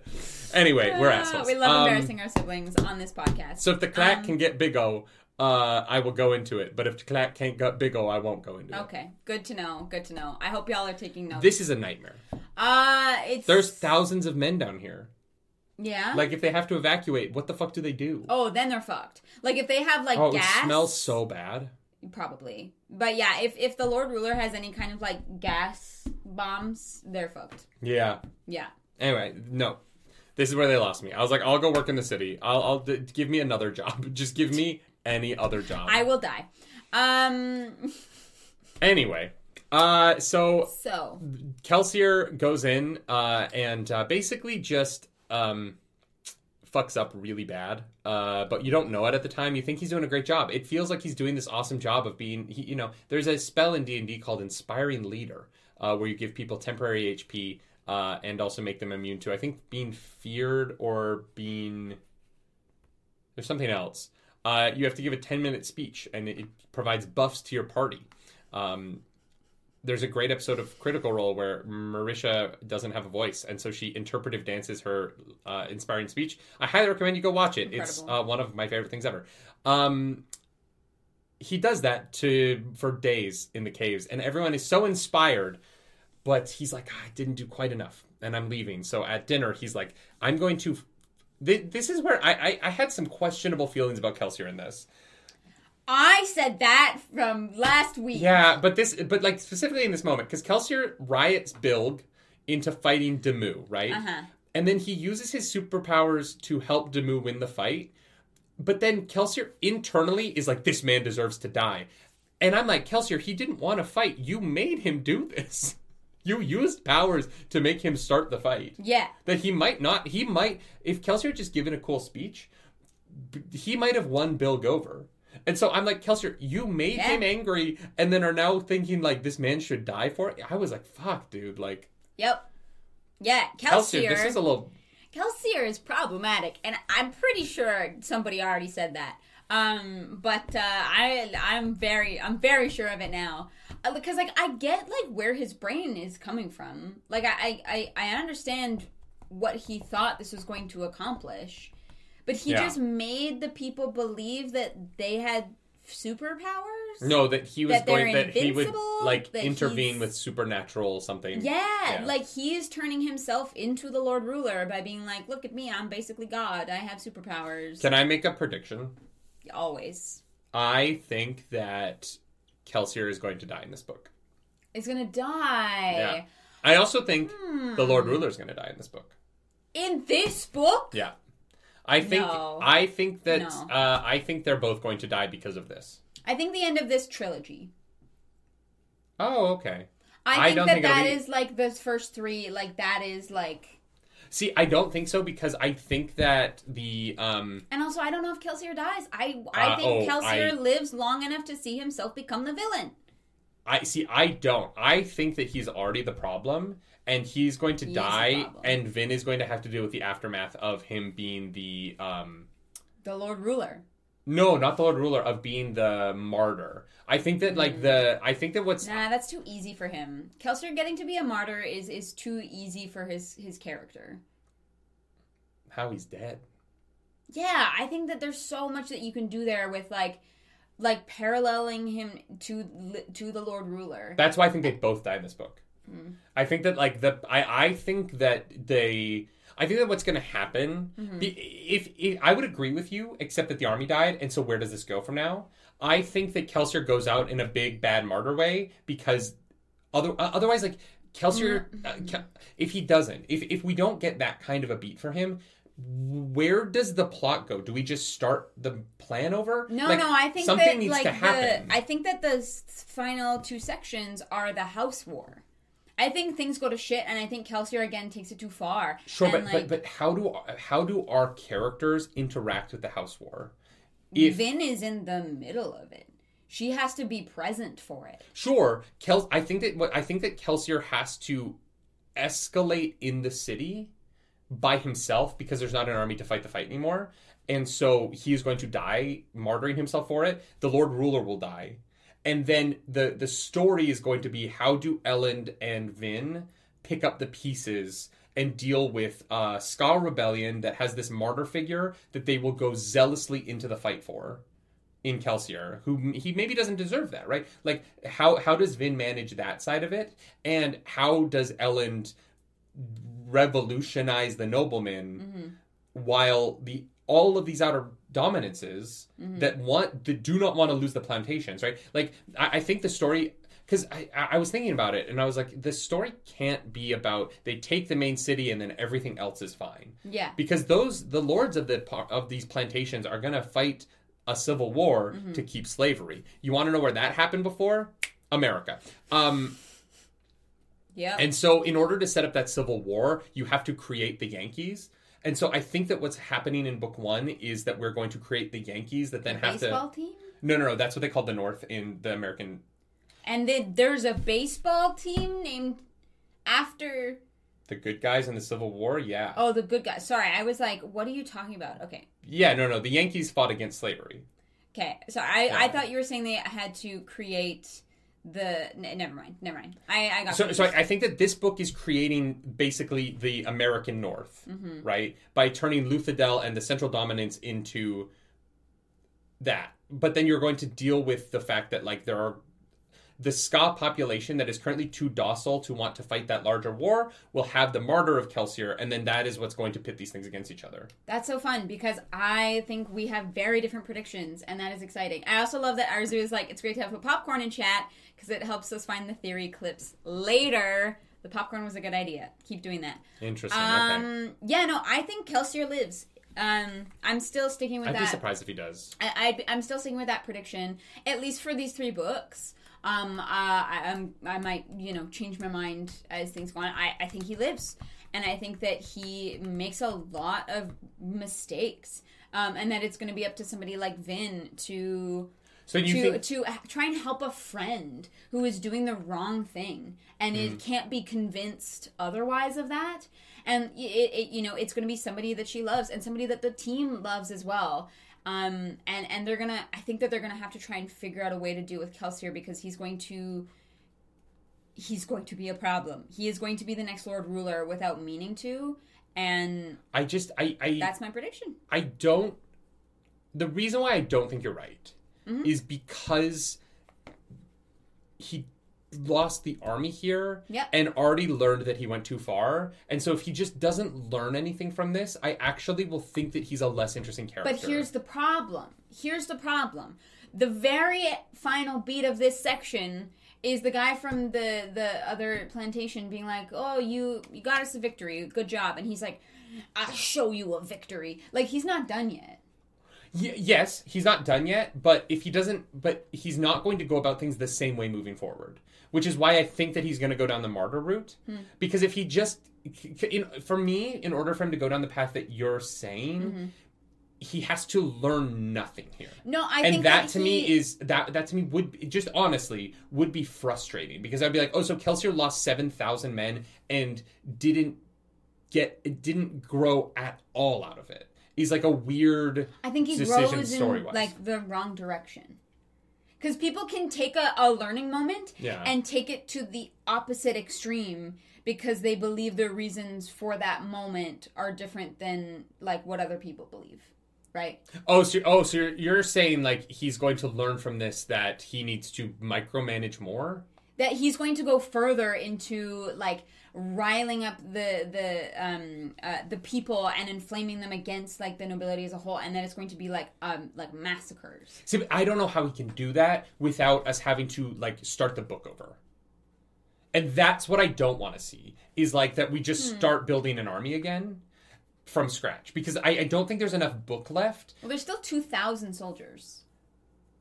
Sure, but 2,000 soldiers can't do shit, right? I'm just saying... 10,000 soldiers was not enough to do anything. And the 2,000 that are left are old men and young men. Like, it's not like they have, like, people in their prime. So for me, like, there's not enough book left. If this was, like, the end of the book, and we were going into another book, I could see how we could do that. I don't think there's enough book left for it to be interesting for Kelsier to spend the rest of the book trying to build another army. But that's not what I think is happening in the rest of this book. I think the rest of this book is the House War. But the House War doesn't mean anything anymore for the plan. The House War is just an interesting House War where people are going to die. But for Kelsier, that doesn't get him any closer to anything that he wants to accomplish. Well, not necessarily. It creates dissent among the nobility, and it lets them infiltrate and learn more information and pit people against one another. They can use to their advantage of, like, securing Renew's place as like a weapons fucking dealer, as like... Oh no, Renew is like fucked. No, he's great. No, he's so fucked. What do you? Why? Because all of the weapons that he's bought just showed up in the field. Do you think they have tracking devices on them? No, but I think that they're going to be tracked at least a little bit. Hey, where did all of those weapons come from? That someone's going to investigate that. Renew is so screwed. Nah, I don't think so. Because unless they have, like, serial numbers on them, how would they know? Because they're going to be like, who made them? Where did 5,000 weapons come from recently? Who recently purchased all 5,000 weapons and moved them this direction on Canal Boats? But here's the funny part is that because the House War, everybody's stocking up on weapons. All of the houses are. Yeah. I don't know. We can move on, but I like that we have different predictions. I think that that's very fun. I just think that if there's no consequences for Renew from this, it just means that all of the investigators on the Lord Ruler side are terrible at their jobs. This should be so easy to solve. I don't think so. I think it's way more complicated than that. Renew's not the only one buying weapons, and Renew has the perfect front and alibi for it. I think that probably some obligators show up. There's questions, they definitely investigate, but I don't think he's immediately screwed. I think as long as they've covered their tracks well enough, they totally have a chance to get away with it. Yeah, they have a chance. I just think it's I will be surprised if Renew is still in place at the end of this book. I would be legitimately shocked. I hope we find out if he was able to move this much weaponry to an army that was caught and that that nobody ties that back to him in any way. And I hope we find out what he is. Because I'm so curious. And we, chatted about it in the car. Oh, yeah. About the bones? Yeah, we were like, I was like, do the metals in your body, are they able to be, read by, a terraceman? Mm-hmm. Because, there, you have, your body is made up of many, many things, and there's, There's a little bit of metal in you. Yeah, a teeny little bit. So do those retain memories in a way that can be read and used? Because obviously Renew has all of Renew's memories. However the fuck that works. Anyways, or at least recent ones. I don't know if it goes back to birth, but I don't know either. But it's a really cool idea. Anyway, what were we talking about? We're talking about chapter 22. Yeah. Vin also has a copy of the journal. Yep. And Lestabornis shows up and gives her a... He can't speak to her at all. But because the Wuzzing was the Wuzzing was. Yes. But Fuzzy Wuzzy was a bear. Fuzzy Buzzy had no hair. So Fuzzy Wuzzy wasn't very Fuzzy Wuzzy. You know what I mean? Gets a handkerchief and she goes to Sazed and was like, why did he give this to me? And Sazed is like, oh, that's what noblemen do when they want to court a lady officially. When they want to court seriously. Seriously. It's serious courting now, kids. And Vin is like... He wasn't courting her casually before, but now he's seriously courting her. No, before he was just staring at her. While she slept for 2 weeks. This is not Twilight. Oh, while she was out. You're right. No, literally, she was... No, you're right. The first thing she sees when she wakes up is him sitting over her. And many people tell her that he spent hours at her bedside. Yeah. I'm not just saying shit to say shit. No, you right. This is Twilight, actually. Okay. You right. Lestabornis is a vampire. She goes to say Zed and is like, so it would really suck if I was reading this book about your people and I wasn't able to discern the things that are being written about because I don't have the proper information. Wouldn't that suck? But I love that Sazed goes, you're right, but I fucking know what you're doing. Yeah. Let's not play games, bitch. Yeah. Sazed might be the best character in this book. He's also fantastic. And so he tells her about Ferrokimi. Yeah. Because he's a Ferrochimo. I don't get it. I'm just mispronouncing Ferrochimo. I'm just making it fun. There's nothing to get. It's just a Ferrochimo. Locomotive. I'm just saying words. So the keepers... We're off the rails today. Never. Us? Absolutely not. Sazed is like, yeah, so the keepers actually have a magical way of remembering everything. I got so much jewelry on me because I can put memories and information into metal, and yes. I can also store store... Basically, he can store the energy of his body into the metals so that he can enhance those senses at a later date. So, the energy for sight is different than the energy for, lifting? Yes. Yeah. So basically, we learn, because Vin is reading the diary of the Lord Ruler, and he's like, Dear Diary, before I went to bed tonight, I looked over, at the terraceman, and he looked like the Mummy. But then the next morning, he woke up, and he was Dwayne The Rock Johnson. He was jacked. And so, yeah, they're basically, like, storing things so that they can use them later. And so he used all of his sight power, and so he had to wear glasses for a bit because he couldn't see. No, he was, like, restocking that power. Yeah, because he used like, it up. Weak eyesight for a few weeks while he was storing that. What a wild concept. But I guess only the Terracemen can do it so far that we know of. Well, only the Keepers can. Yes, sorry, not all Terracemen, but it seems to be only potentially Terracemen. Yeah. And the Lord Ruler hates Terracemen. He's trying to kill them all. He's scared of them. Complicated. I don't think he hates them. Seems pretty hateful to, like, castrate them all. It's weird. I have a feeling that the epigraphs are going to answer this question. I don't think it's hatred.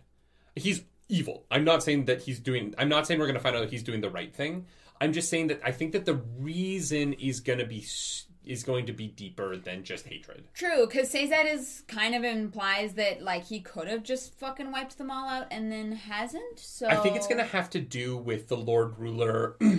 First of all, I think that the Ferochimomancy, I think that is why the spikes are in the eyes of the Seal Inquisitors.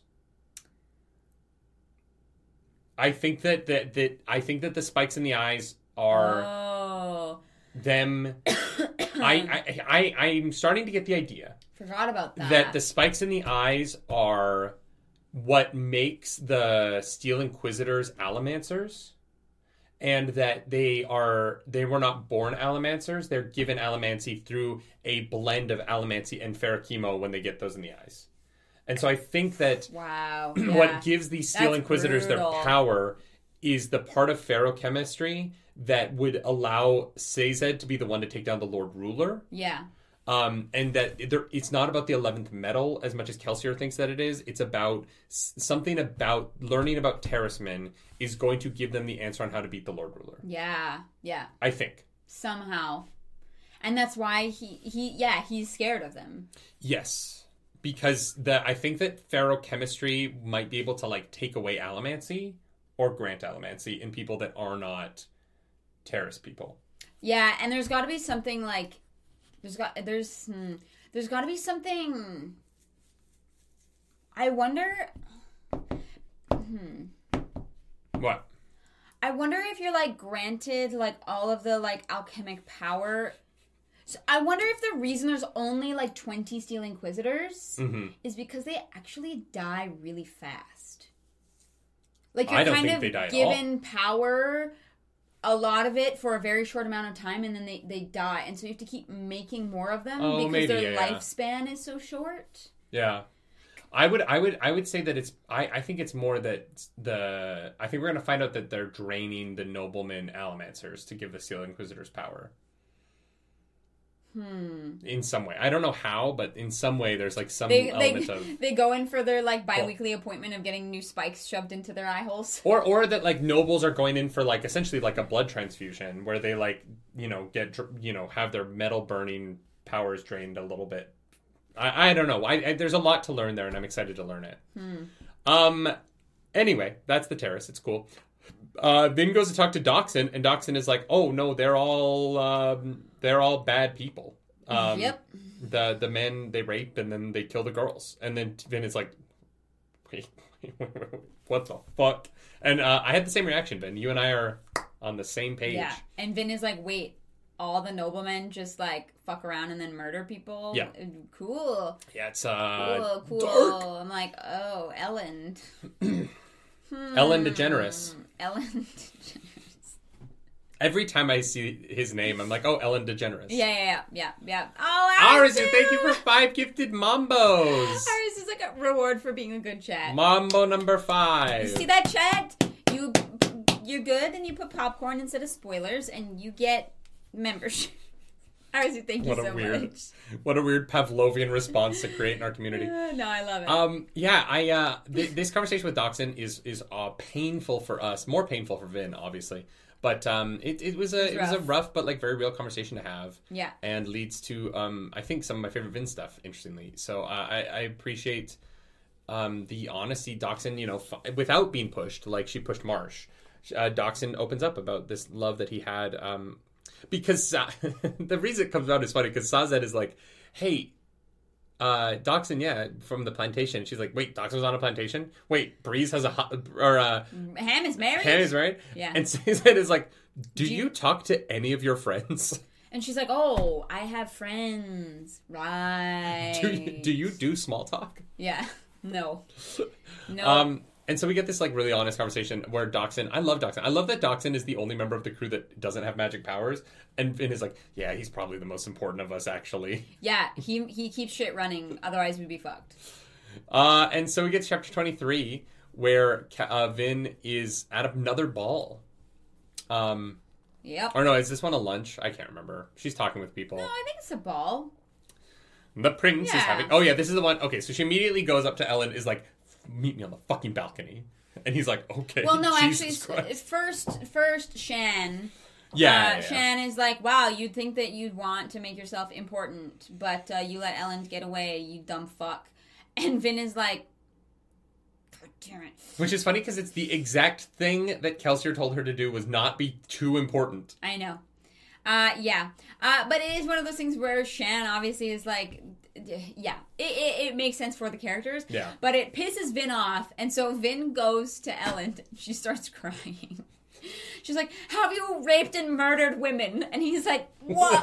Only once. What a way to start a conversation. Yeah, one time when I was 13. Yeah, he's like, oh my God. He's like, my dad made me and I didn't know she was going to die and I've never done it since. And I was like, what a way to shape a person. Yeah, it's fucked up. It's fucked up. Lord Venture is not a good person. And Bryce has no problem with the balls, but the fact that the nobility just have balls all the time is so ridiculous. Is it? That's what they do. They have nothing else to do with their time. As a caterer in New York City, it's not that ridiculous. I've been a part of this culture in our world as the waiter. I've never, I've attended some balls, but I've mostly been there serving drinks. You've been to a ball? I mean, I've been to like the Tony Awards. They have this Neverland ball in New York. Yeah, it's like a fantasy ball, and I want to go. But this was them having a ball every night is just every week. Or no, it's like multiple times a week. No, there's like one a week, and then the rest are like luncheons and shit. No, there's a point where what's his face says that you need to start going to like 2 or 3 of these a week. Oh, maybe. Yeah. This is literally like this is just New York City charity culture, but writ large.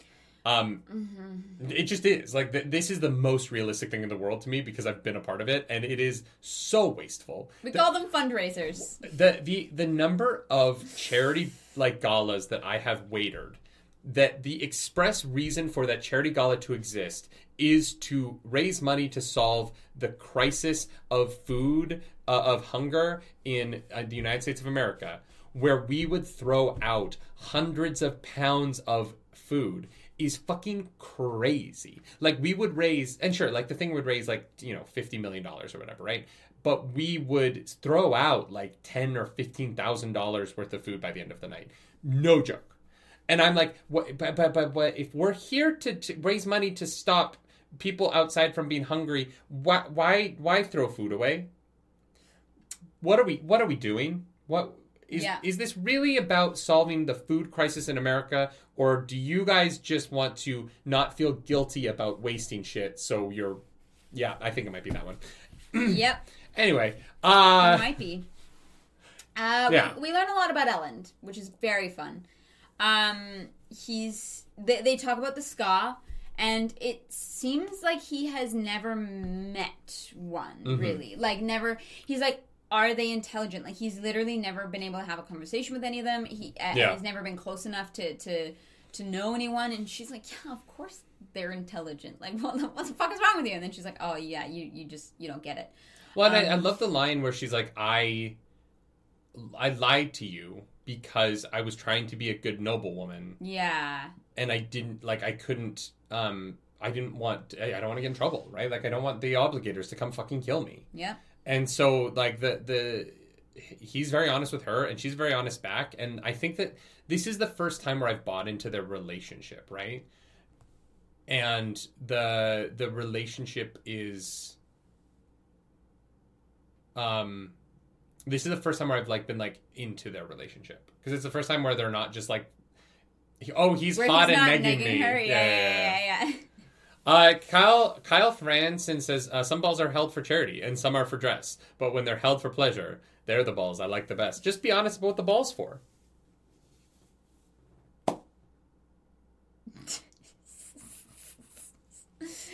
Anyways. I was holding the balls. Yeah,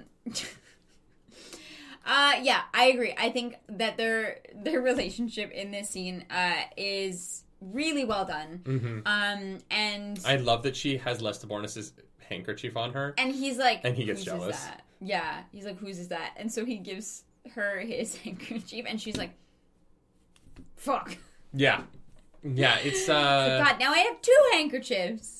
Yeah, but one that she wants, and one that she's like, I'll have to deal with this at some point. Yeah, pretty much. That's usually how it goes. Yeah. They do. They have a really, really beautiful moment together, and she then decides to go spy on him. Yeah, he's going up to... She apparently knows the house really well, because he goes into a stairwell with the Hasting and the Tikil boy. Or no, the Hasting and the... Local boy. The Hasting and the local boys. Yeah. They go up a stairwell, and she's like, the only place that could go is to the ancillary towers. And I was like, what? Why the fuck? She's had balls here before? Yeah, maybe. I was just like, I was like, wow, you know the blueprints of this building really well. Yeah. And so she goes up to Saze, and she's like, I haven't been able to travel in so long out in the mists, but I need your permission. Can I? And he's like, yeah, maybe you'll go find something interesting. And she's like, it's a good thing I wore my black dress today because I'm Batman. Yeah, literally. And I was like, I just imagine her flying in her dress. And I was like, that's awful. And you were like, but she wore the black dress. Yeah, and I was like, I see what you did there. Very smart. Because it's the beginning of the chapter where he's like, I finally decided to wear the black dress today. And then it was like, oh. Going down. Okay. So she goes up and she starts spying, and they're just having a regular Les Miserables moment, you know? Marius and... Red, the blood of angry men. Drink with me, today's gone by. Mm-hmm. I think that this book might end with a little bit of Les Miserables. I think we might have a student revolution. Maybe. I think there might be a little Ellen versus Staff moment. Straff. I think the Venture family might have a little bit of an internal They're going to cure battle. themselves of their staph infection, that's for sure. Ellen Venture cures himself of his staph infection is a crazy way to say patricide. Oh my god.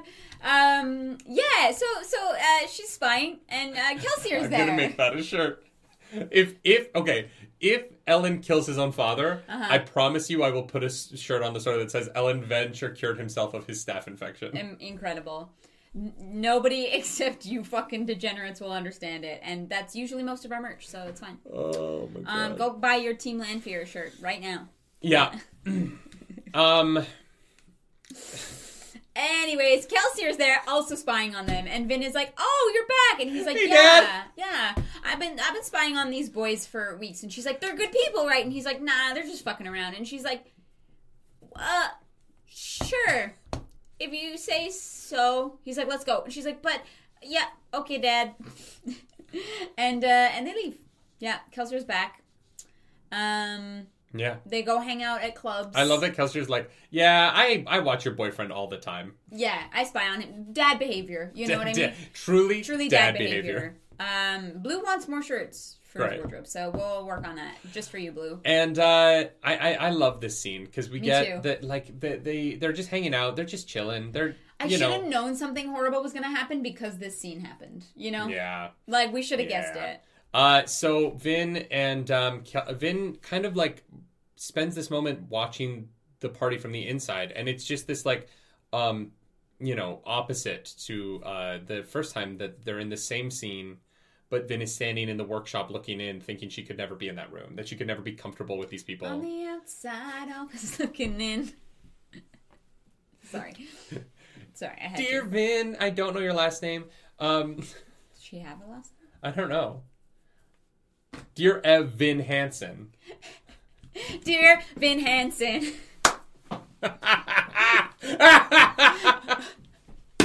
Does anybody have a map? Anybody have a half of a clue how the hell to Cosmere. do this? I'm just trying to take down the final empire. So where's the map? Sorry, if you've never seen Dear Evan Hansen, this is a terrible joke. Oh my god, don't worry, this book has a better plot than that musical does. So... Yeah, anyways. Look, Great music. I like Great the music. music. I love the music. Just listen to the soundtrack, okay? Yep. It's beautiful. Technically her... Wait. So... Kelsier... No, so they're at the club shop, and they're hanging out, they're having a good time, and Vin is like, hell yeah, this is nice. Bless you. I now understand... You good? Yeah, I just hurt my own face. It's like, now I understand why people do this. I get it. Yes. It's pretty nice. It's pretty cool. Yeah. Yeah, friends. Yeah, they like kind of, give each other a little shit in like a friendly way. Everyone's... It's cute. Like enjoying themselves. This is the most I like Breeze the whole time. Oh, yeah? Yeah. Breeze and Ham, like they have... Because, I was like, oh, is Ham just annoying to Breeze? But, like, I think that Breeze likes it, and I like that. Yeah. I think that there's... Just gives him shit. This is... Without spoiling Wheel of Time, this is a vibe that I was missing from those books. Was, like, the genuine care between the people who called themselves friends. Yeah, because Matt becomes a dick so fast. I never bought that any of the people in Wheel of Time were ever actually friends on like an actual level, right? And it was one of the things that we talked at length about, whereas I was like, do these people actually care about each other? Yeah. And the way that I bet Brandon Sanderson has great friends, because the way that he writes friendship is very genuine. Yeah. And I really I love that. I love this group, and I love the connections they have to each other. I like that in a very short time, I feel like I understand their dynamics with each other. Yes. Yeah, absolutely. And we're only like 400 pages in. Yeah, I like that Brandon Sanderson doesn't use inter-party disagreements for conflict, but rather for character growth. Yeah. And I think that this is really well written in a way that I'm shocked by. I didn't expect this in this book, and it's the reason why I love it so much. I think that I've read books with more complicated and more flowery prose, right? I don't think Brandon Sanderson writes the most complicated language. He's capable of it. I read Gathering Storm. I think his prose can be that. But the prose of this book is relatively simple. Yeah. But the themes and the friendships are so strong that I would rather read this than fucking Gatsby. Yeah. Because these character relationships feel like real world relationships to me in a way that I'm so impressed by. Yeah. I agree 100%. Yeah. Yeah, Vin is like, oh, I'm gonna go with you tomorrow, Ham. Yeah, she does have a moment where she sees her old self in the workshop, it's great. Yeah. So anyway, it's really well done. Yeah, so Ham is gonna go teach her about pewter. Yeah. Because she hasn't, and Kelsier's like, wait, that's already happened. Nope. They have their fun happy day thing, and Ham is gonna go to the garrison tomorrow, and Vin is like, yeah, I'm gonna go with you. Right. No, it's in this chapter. Yeah. Yes, right. It's still in this chapter. So they go to the garrison, because Ham goes to the garrison to wrestle with the boys. This is the queerest part of this whole book, is that Ham is like, oh no, I gotta go do some shirtless tussling with my boys. Yeah. And they want him to stick around permanently, but he's like, I have a wife, I have a husband. You're my doctor. So they talk about pewter, which is very fun. His perspective on it is fascinating. Yeah. As someone who this is his thing.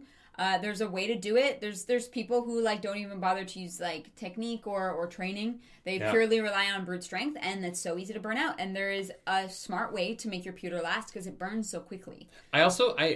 It wasn't expressly said in this, but it did kind of feel like there was a warning here that pewter is kind of the most addictive of the metals. Or like the one that you can end up relying on the most. Yeah, and I believe that, right? Yeah. I think of all of them, this is the one that I think would be the most addicting because there's no downside to it. Steel and iron, the pushing pulling of physical objects is a little bit harder to like do all of the time. Yeah. Like I could see myself doing it with a coin. Yeah. Just like in the air, like juggling it. But and like the tin, it can be too bright in the sun. Like there are things that it's not just great too use much. during the day. Yeah. You're not going to use it at a party. You know what I mean? So like I think that the world, unless you're like spying on someone specifically. I could understand why tin eyes would maybe want to have it on at all times, but the world actually limits your ability to do that. Yeah. But if you're constantly burning pewter and your body forgets how to function without it. Yeah. Smokers, I don't really see how smoking constantly would create that addictive feeling. Yeah. Right? Well, obviously that kind of smoking is very addictive. But yeah, I got the vibe that there was a warning here of the dangers of pewter, which is so funny because immediately they overuse it. He's like, the parallel, like putting he's them like, I'm warning you right another. now. Yeah. Overdoing pewter is very dangerous. And then Kelsier shows up and is like, swallow these beads. Bitch, I got all the pewter in the world. We're overdosing. Let's go. We're having a party. Yeah. A very sad, depressing party. So they get to the garrison, and Cetus, Surtees, I don't know. He comes out. He's like, "Yo, hey, not now, my dude." And Ham's like, "You got promoted." He's like, "Yeah. Hey, do you want to get promoted with me? We have to go fight this. There's this army of Ska rebellion fighting Holstep. North, and it's not good. Do you want to make some money? It's combat pay. We're leaving in 2 hours." And Ham is like, "Yep, count me in." And Ham's brilliant here by saying yes. Yeah. To have a man on the inside, real smart. Yup. And also, like, I respect the fuck out of Ham, because they go back to Kelsier, and they're like, hey, this is going down. He's like, oh, fuck, we have to go save the army. And Ham is like, I won't be stabbing these people in the back. Yes! He has morals. Fucking love Ham. That's what I mean. I know. I think Ham is my favorite. Vin is my favorite, but... Vin is my other favorite, which No, you get one favorite. You get Ham, I get Vin. Fine. Ham Vin sounds like a, like, French dish. Ham vin? Because vin in French is vin wine. ham. Just like make it all in one word. Yeah. Like vin, because vin is wine. V-I-N. Oh, sure. In French. Sure. There you go. Yeah. That might be why I like her so much as a character, because I do love wine. That's it. You know, you had me at vin. Ham au vin. Yeah, ham au vin just sounds like a dish. Wine ham. It might be a dish. It might, yeah. Ham with wine. I mean, most meats can be fucking just marinated in wine, so. Yeah. Most good steaks are marinated in wine. Yeah, I don't think I've ever had one, but. Yes, you have. I don't know. My mom is very allergic, so. Yeah, but we've had steaks at restaurants, so we're definitely marinated in wine. In red wine. Oh, okay. I mean, it burns out when you cook it. It's the marinade, like, you cook out the wine. Most restaurants marinate their steak in wine. All right. Yeah. Sure. At least most restaurants I've ever worked at do. Yeah. I honestly, I don't know. It's yeah. I feel like, yeah, Taco Vang. fairly common. Stop whining about ham. Anyway. Yeah, so, they... Darian says marinating in wine is a waste of the wine and I'll die on that hill. You're very wrong. I would do a taste test side by side because I honestly feel like if it burns out, then you can't taste it. Then what is the point of it? It softens the meat, and it. But I've definitely had soft steaks that like were not marinated. Sure, but it's fantastic. Sure. Also, you don't use like good wine. You use just like normal wine. You drink the good wine. Sure. Most wine. Look, hot take. Love wine. Most wine is not worth drinking. Wow. Yeah. Okay, the hot take. Good wine picky. is. Yeah, I am.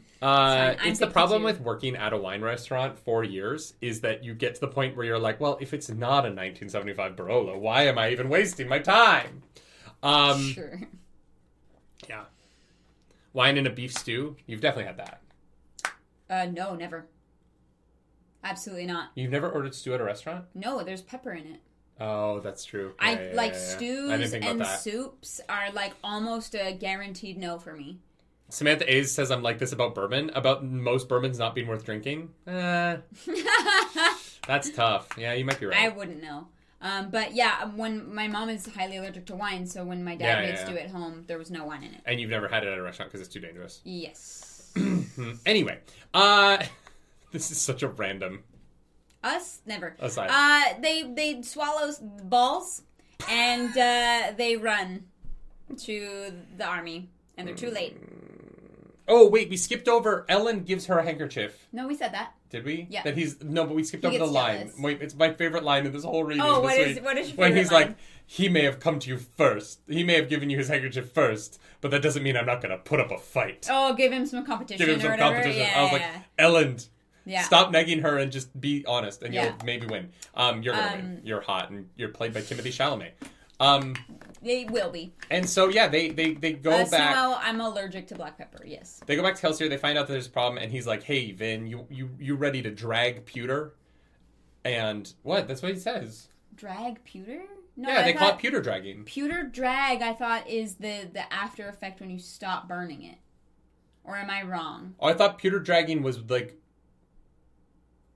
No, they are pewter dragging. They're like fucking, like drag racing. They're...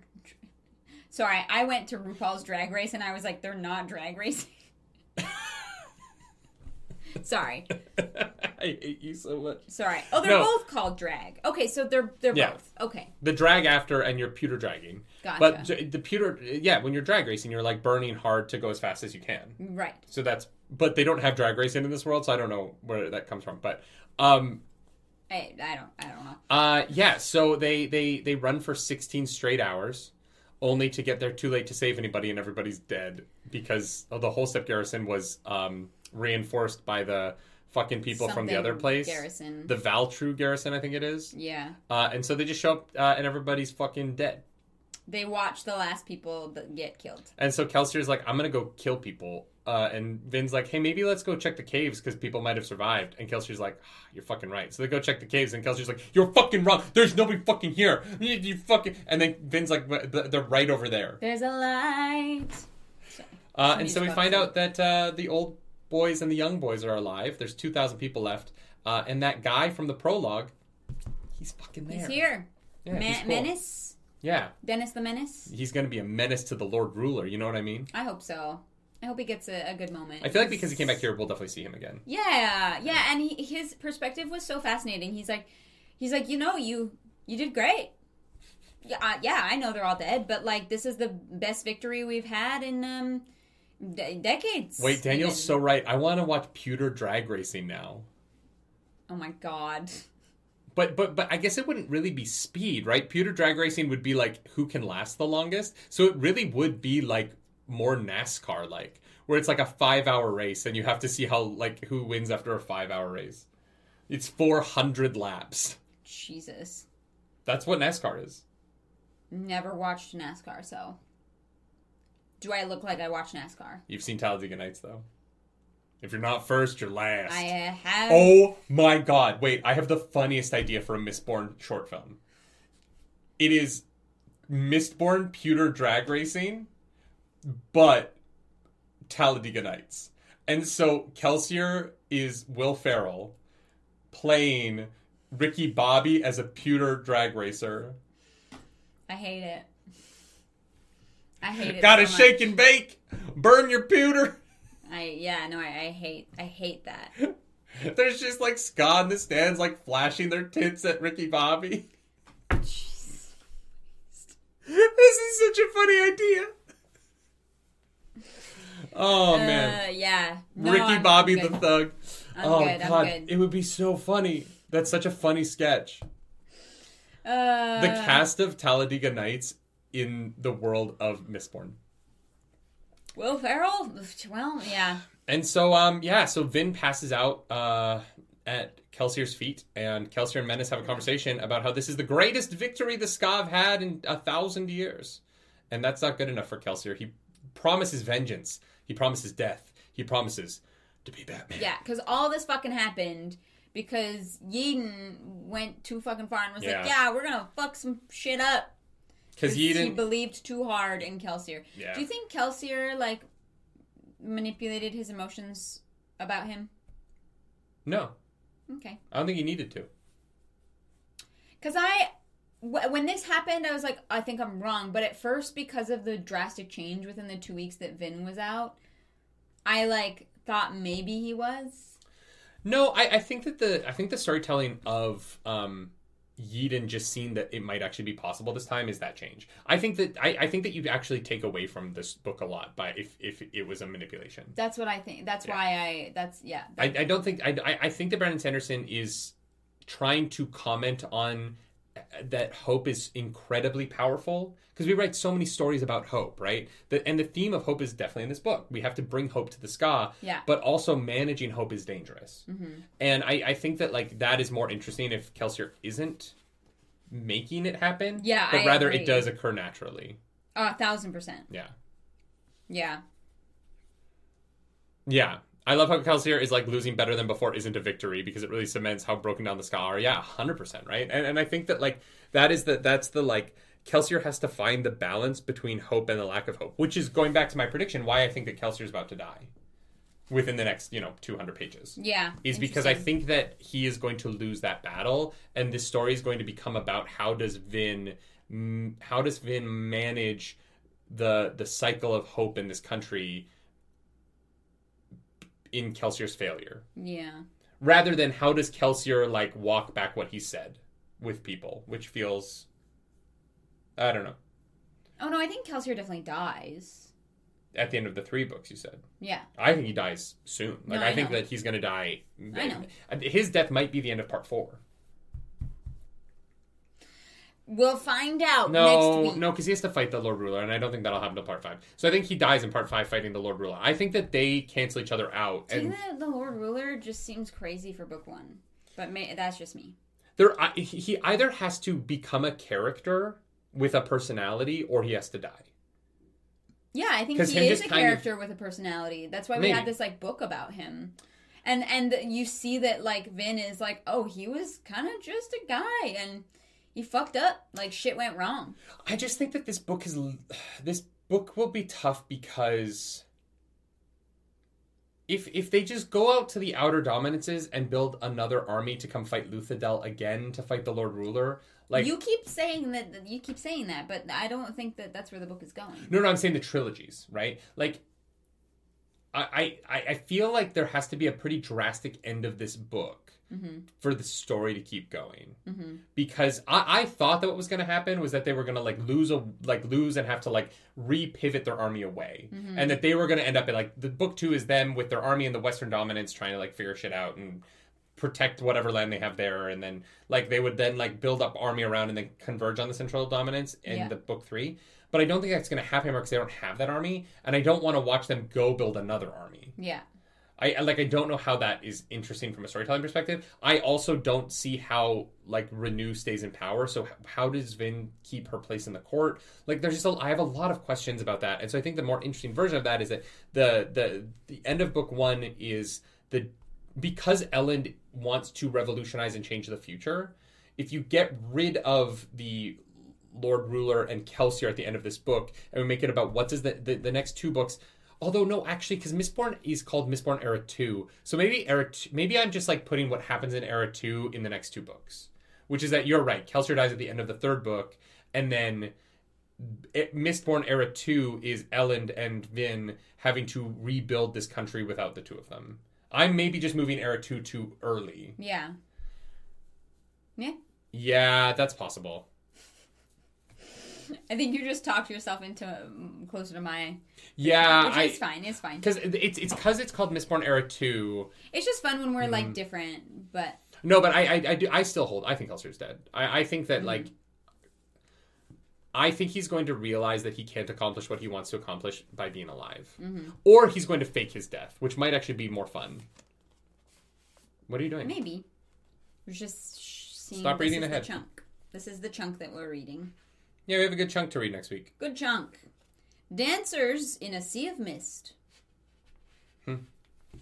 Yeah, I'm so curious where this is going now.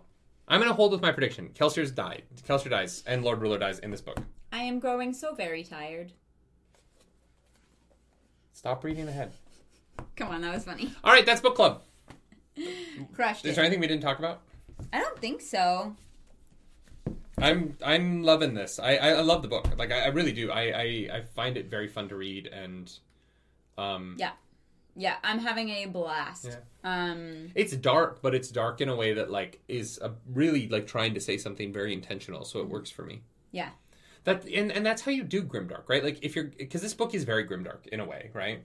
And I think that if you're gonna do it, it has to be to point at something, and the way that he's pointing at things intentionally here is what makes it work for me in a way that Wheel of Time didn't, right? Like Wheel of Time was like trying to say something about like the larger society and not specific. Yeah. And so it felt like it was misusing some concepts in a way that I think that this series, through its very intentional use of everything, is really working for me and is drawing me in and isn't like making me feel like I have to like worry about where things are going. Yeah. Everything feels intentional, and I do love that about it because it lets us, I think, theorize with a pretty decent degree of or like with information that makes sense. Like this world works, and so it lets us like play around in it with like ideas and concepts. Yeah, and just so curious what next week is going to bring. Because honestly, the fun thing is that the death of the army is such a crazy change for this world that we could be so wrong about everything. Yeah. Like we could be anything could happen. Yeah. They could literally start the next section by leaving the central dominance. And they're like, we'll deal with the Lord Ruler later. And I'd be like, yeah, that makes sense. Yeah. Like, yeah, it's so wild. And it's fun because, like, one of the things about Mistborn is that it's not popular enough that what happens is just sort of, like, in the zeitgeist. You know, like, some books you read and you're like, I'm reading this for the first time, but there's some things that I know about because, like, there's they're referenced in other things. Yeah. I legitimately, like, I had never heard any of the characters' names before we started reading this. I have no fucking clue what's going to happen. Yeah. And I'm so excited for that because anything could. Anything can happen. Like, I think that I'm right, but I always think that I'm right. So, no surprise there. We're going to do high-low. If you want to know what that is, when I was a kid, we did high-low to, like, merge our blended family. We celebrated each other's highs. We commiserated over each other's lows to come closer together. And as we get closer to you, Chad, ever closer to you, I have all of your addresses. Oh, wow. And I know where you live. That's weird. I am coming over for Thanksgiving dinner. We're going to do that. Claire says her low, I do my high. No, Claire says her high, I do my low. She does her low, I do my high. Because we compliment Sandwich. This bitch. All right, Clarus, what's your high? My high,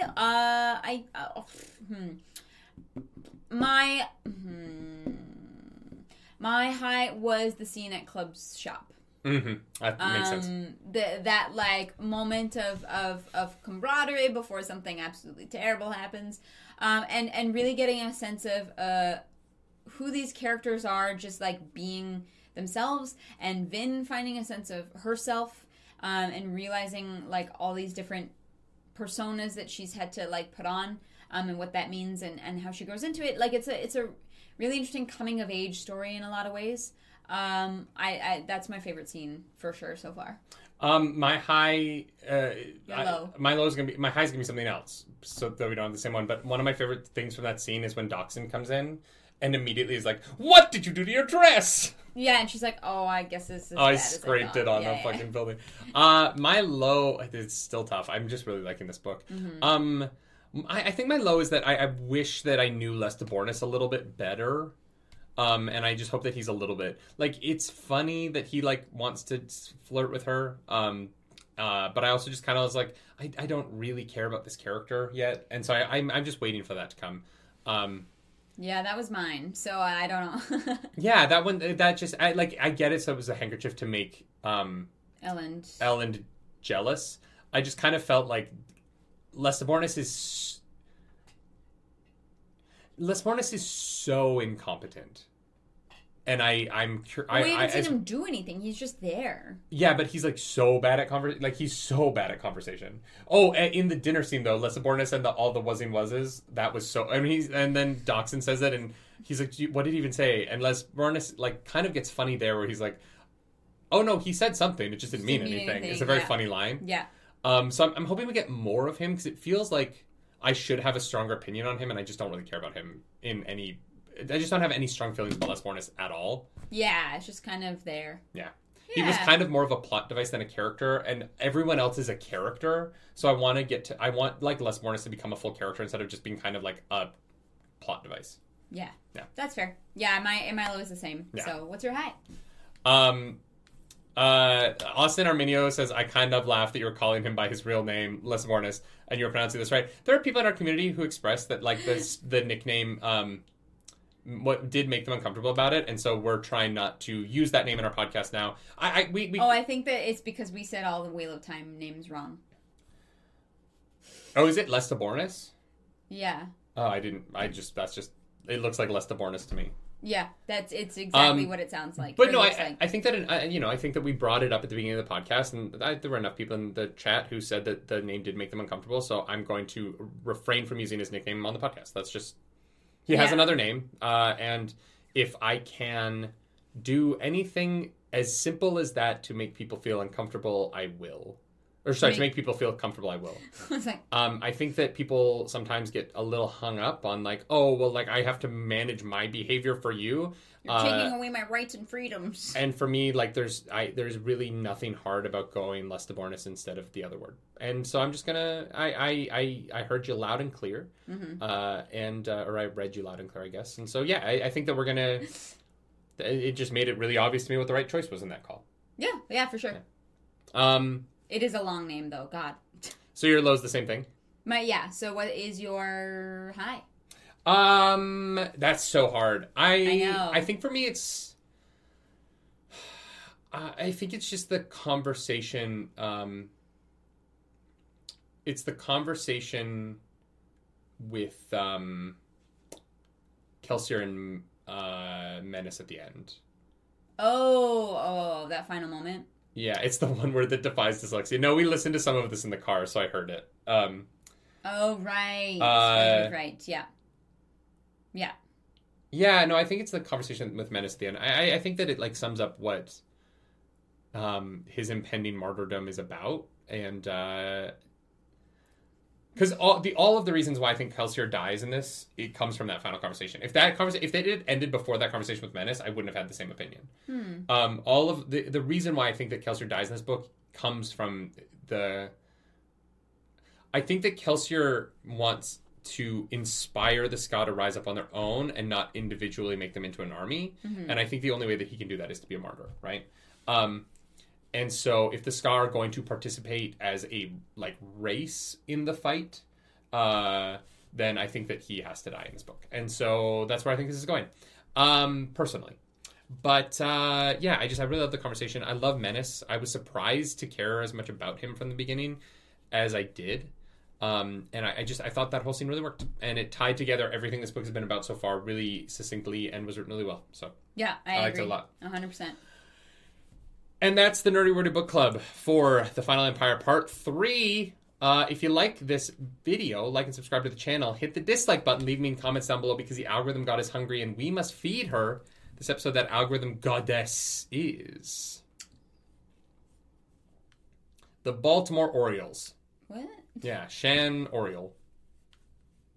What? Shan Eladriel or Galadriel? Does Shan talk like this too? No. I am older than the sun. Oh God. I was there the day that your parents conceived you. I was in the room watching them have sex. Oh yeah, I had a husband. I had a husband. Anyways, it's Sean Galadriel. Yes, Sean Galadriel. If you want to follow us around the internet, you can. I'm at Nerdy Nightly. I'm at Claris Polaris. Tomorrow, Dragonlance, Shadow of the Dragon Queen is coming. Come back at 1 p.m. EST. We're going to be playing some Dungeons and Dragons. Hell yeah. It's session 1, y'all. It's the beginning. Captain Krail is going to be our guest. It's going to be a lot of fun. You can also go to MissyMountainGaming.com and celebrate the sponsorship of this podcast. And use the code NerdyNightly15 to get shiny math rocks for your Dungeons & Dragons game. They also have Dungeon Master screens. They got dice fine trays. Leather dice they have containers. bags. They've got bags. They got D&D minis that are really cool. So definitely go check out MissyMountainGaming.com, and thank you to them for sponsoring the show as always. Hell yeah. That's it. We're going to do Smut Corner, but for everything else, bye. Bye. If you don't want to listen to... I don't know how we're going to Smut Corner this, but... There's not really... It's tough because, like, there is like, rape in this world a lot. And it's like, fuck, like... Yeah, no. Does anyone have consensual sex in this world? Yes. The ska do. The ska are out there fucking... We learned that the ska are out there fucking bugging. We didn't talk about the balance. The balance is weird. Yeah, I don't know, like, I really have enough to say about it yet. The balance does it's fucked up. Feel like it is rooted in American racism ideas. Yeah. Not in a bad way, but in a way that, like, Brandon Sanderson is commenting on the ridiculousness of it. The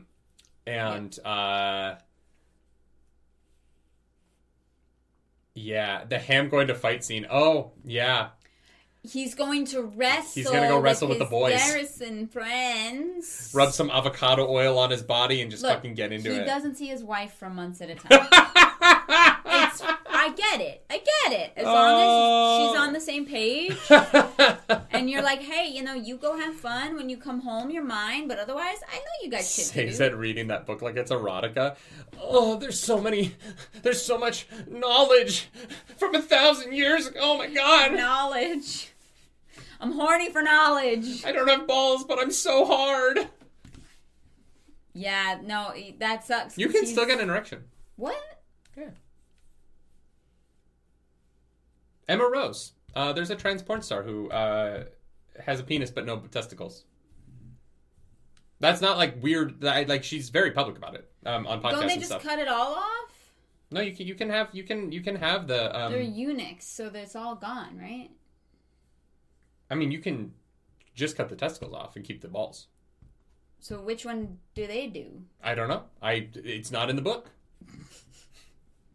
Great. Yep. Love that. But yeah, you can have a functioning penis and have no testicles. Sure. Yeah. I just was like, there's no penis. How does it get hard? In my head. My brain just fully froze on that. You're like, error. Yeah. Snow Owl says typically just the balls historically. Oh. Yeah. Well, okay then. Yeah. Good to know. That was a hot Game of Thrones conversation at some point. Hot, like, hotly debated, not like hot in that, like, people were really turned on by it. Yeah, like, somebody was. Are the Unsullied actually Unsullied? Like, do they have Varys. penises or not? Yeah. Varys, I think, is just castrated. It's all gone. No, castration is just the balls. Oh.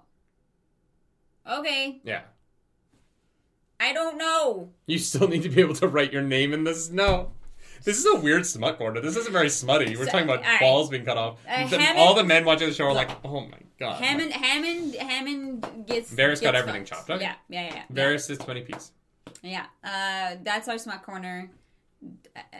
Hammond and the boys. Hammond and the boys. Hammond and the boys. Okay, goodbye, guys. Get out of here. What are you still doing here? Yeah. This conversation is off the rails. Get out. This whole show is off the rails. Guys, we'll see you next week for the end of the final. And we're finishing a whole fucking book. Let's fucking go. We're going to be one Brando Sando down. Bye. Bye.